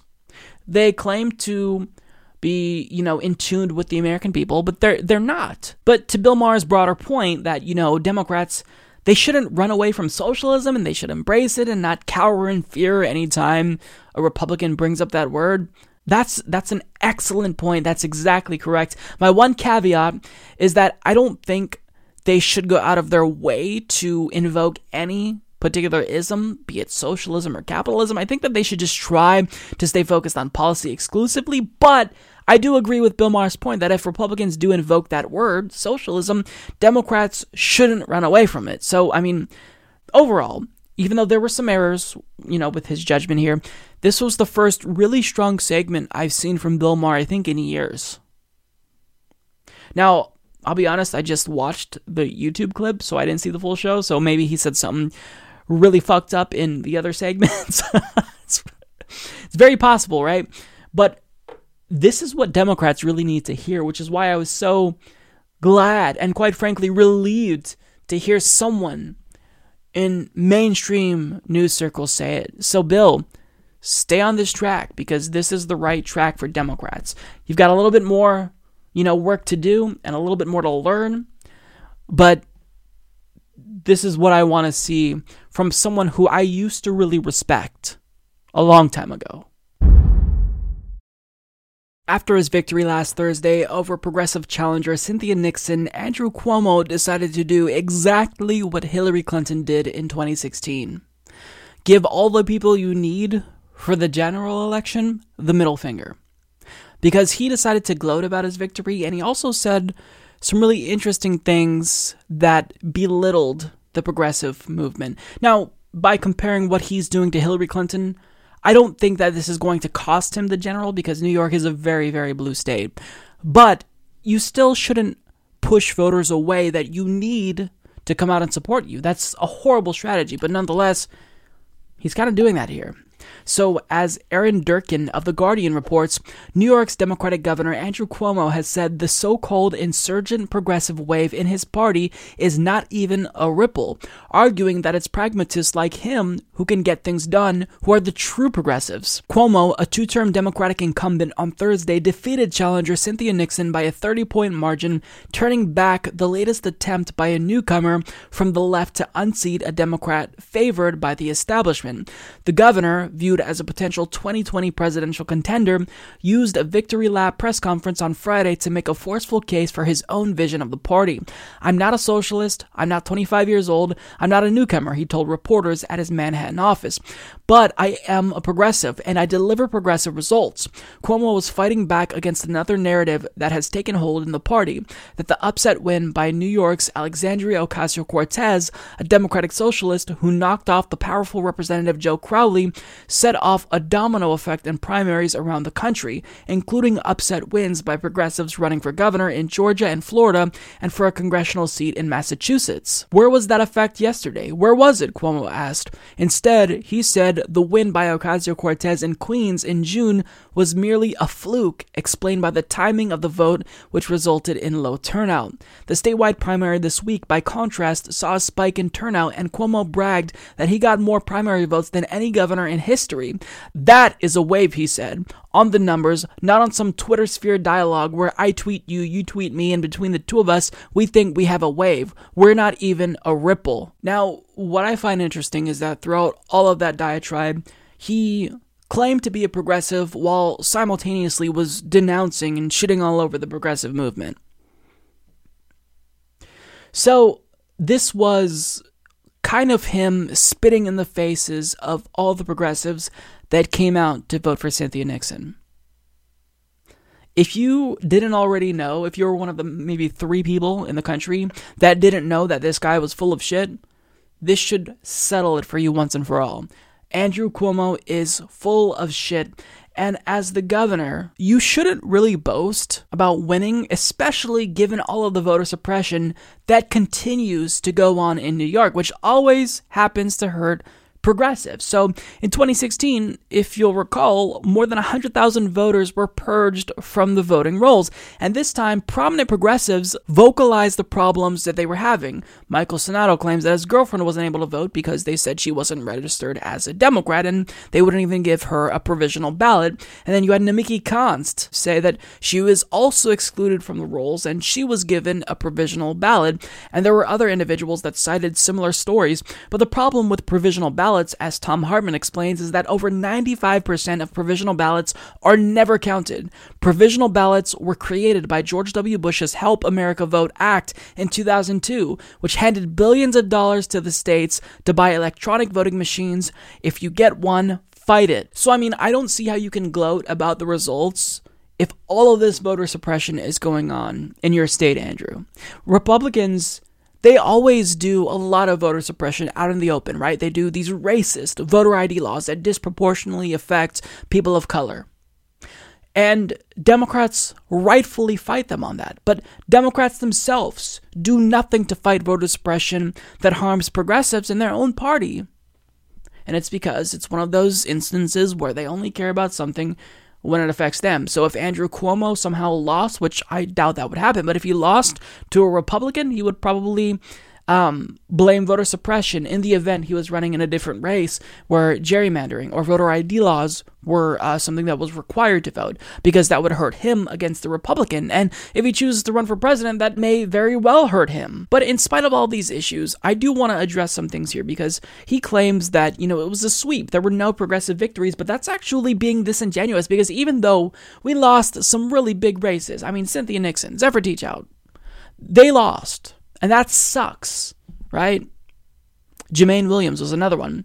But what he's not talking about is that the IDC was wiped out in New York. Progressives defeated the most conservative Democrats in the state. And we're seeing this trend kind of around the country that at more local races, progressives tend to do a lot better at the state level, at the municipal level. When progressives run for city council and state legislatures, they tend to do a lot better if they're challenging incumbents. So, with that being said, though, it's still very difficult for us to primary corporate Democrats at the national level. And there is a grain of truth to what he's saying with regard to them not being successful. Although I think it's bullshit to say that Ocasio-Cortez's victory was a fluke. I think she just did a better job. She outworked the competition, as she puts it. I think that's true. So, with that being said, though, he is correct when it comes to, by and large, most of the attempts to primary corporate Democrats have largely failed. That's the underlying implication of what he's saying here. And he's not wrong. He's just an asshole.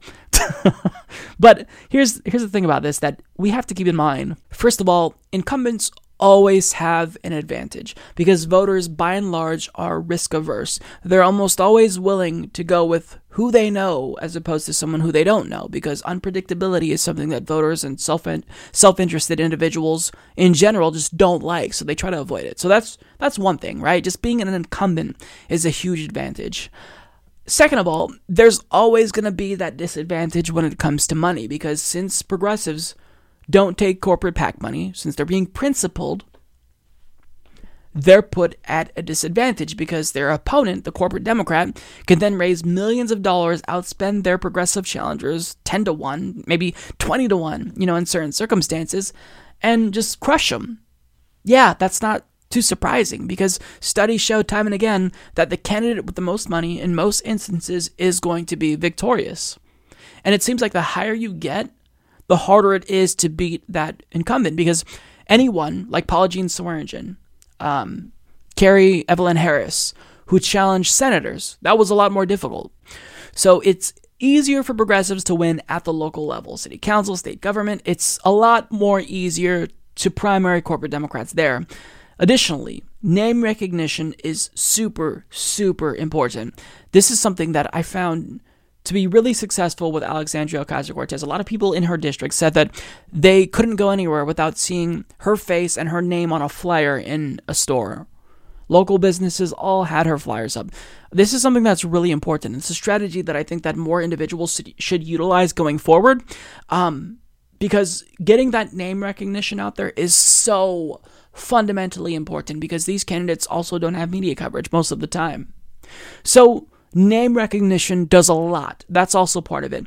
Another part of it is, another takeaway really, is that corporate Democrats, even if they know they're going to win and they have the advantage, they despise being primaried, which gives us all the more reason to continue primarying them. Because so long as they are being primaried, their feet is being held to the fire, right? It'd be better if they lost, but their feet's still being held to the fire.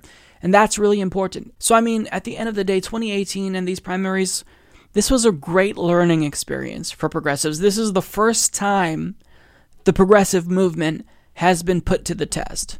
And we did a lot better at the local level than we did at the national level. That's obvious. If you look at our revolution, I think about half of the candidates they endorsed ended up winning, and that's because they endorse candidates at all levels, as opposed to organizations like Brand New Congress and Justice Democrats that only endorses at the national level, as far as I know.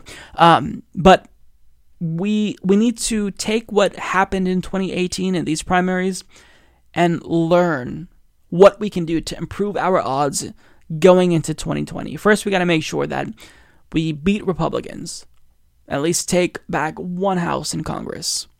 That way we can handcuff Donald Trump and Republicans can't get any of their insidious, disgusting bills through. And second, we really need to hit the ground running in 2020. And if you're feeling discouraged about 2018, I think that our odds might improve in 2020 if it is the case that Bernie Sanders is able to successfully make it through a Democratic primary. Because if he's at the top of the ticket, we already know that Bernie Sanders generates a lot of enthusiasm. So hopefully that could help progressives. Hopefully he will endorse some progressives who are primarying corporate Democrats who chose not to endorse him, right? Because if they're not going to endorse him, if they're going to endorse someone like Joe Biden, Cory Booker, or Kamala Harris, fuck them. So hopefully he'll see that and he will only endorse progressive primary challengers. But certainly we need to not be discouraged by the results because they were mixed to shitty for progressives. We need to try to dissect what happened and learn from it so that way we can improve our odds in the future, because I think that what we're doing is still worthwhile, and I'm certainly not going to give up. Well, that's all that I've got for you guys today. I hope you enjoyed the show. Before we leave, as usual, I want to send a special thank you to all of our Patreon and PayPal contributors. You guys are absolutely amazing, and you help this show not just to survive, but thrive as well. And I repeat that every single week to the point where it's pretty much becoming a meme, but it's so true. You guys are absolutely crucial, and without you, this would be my reaction. God damn it! So anyways, I will see you all next week. Have a great day. Take care.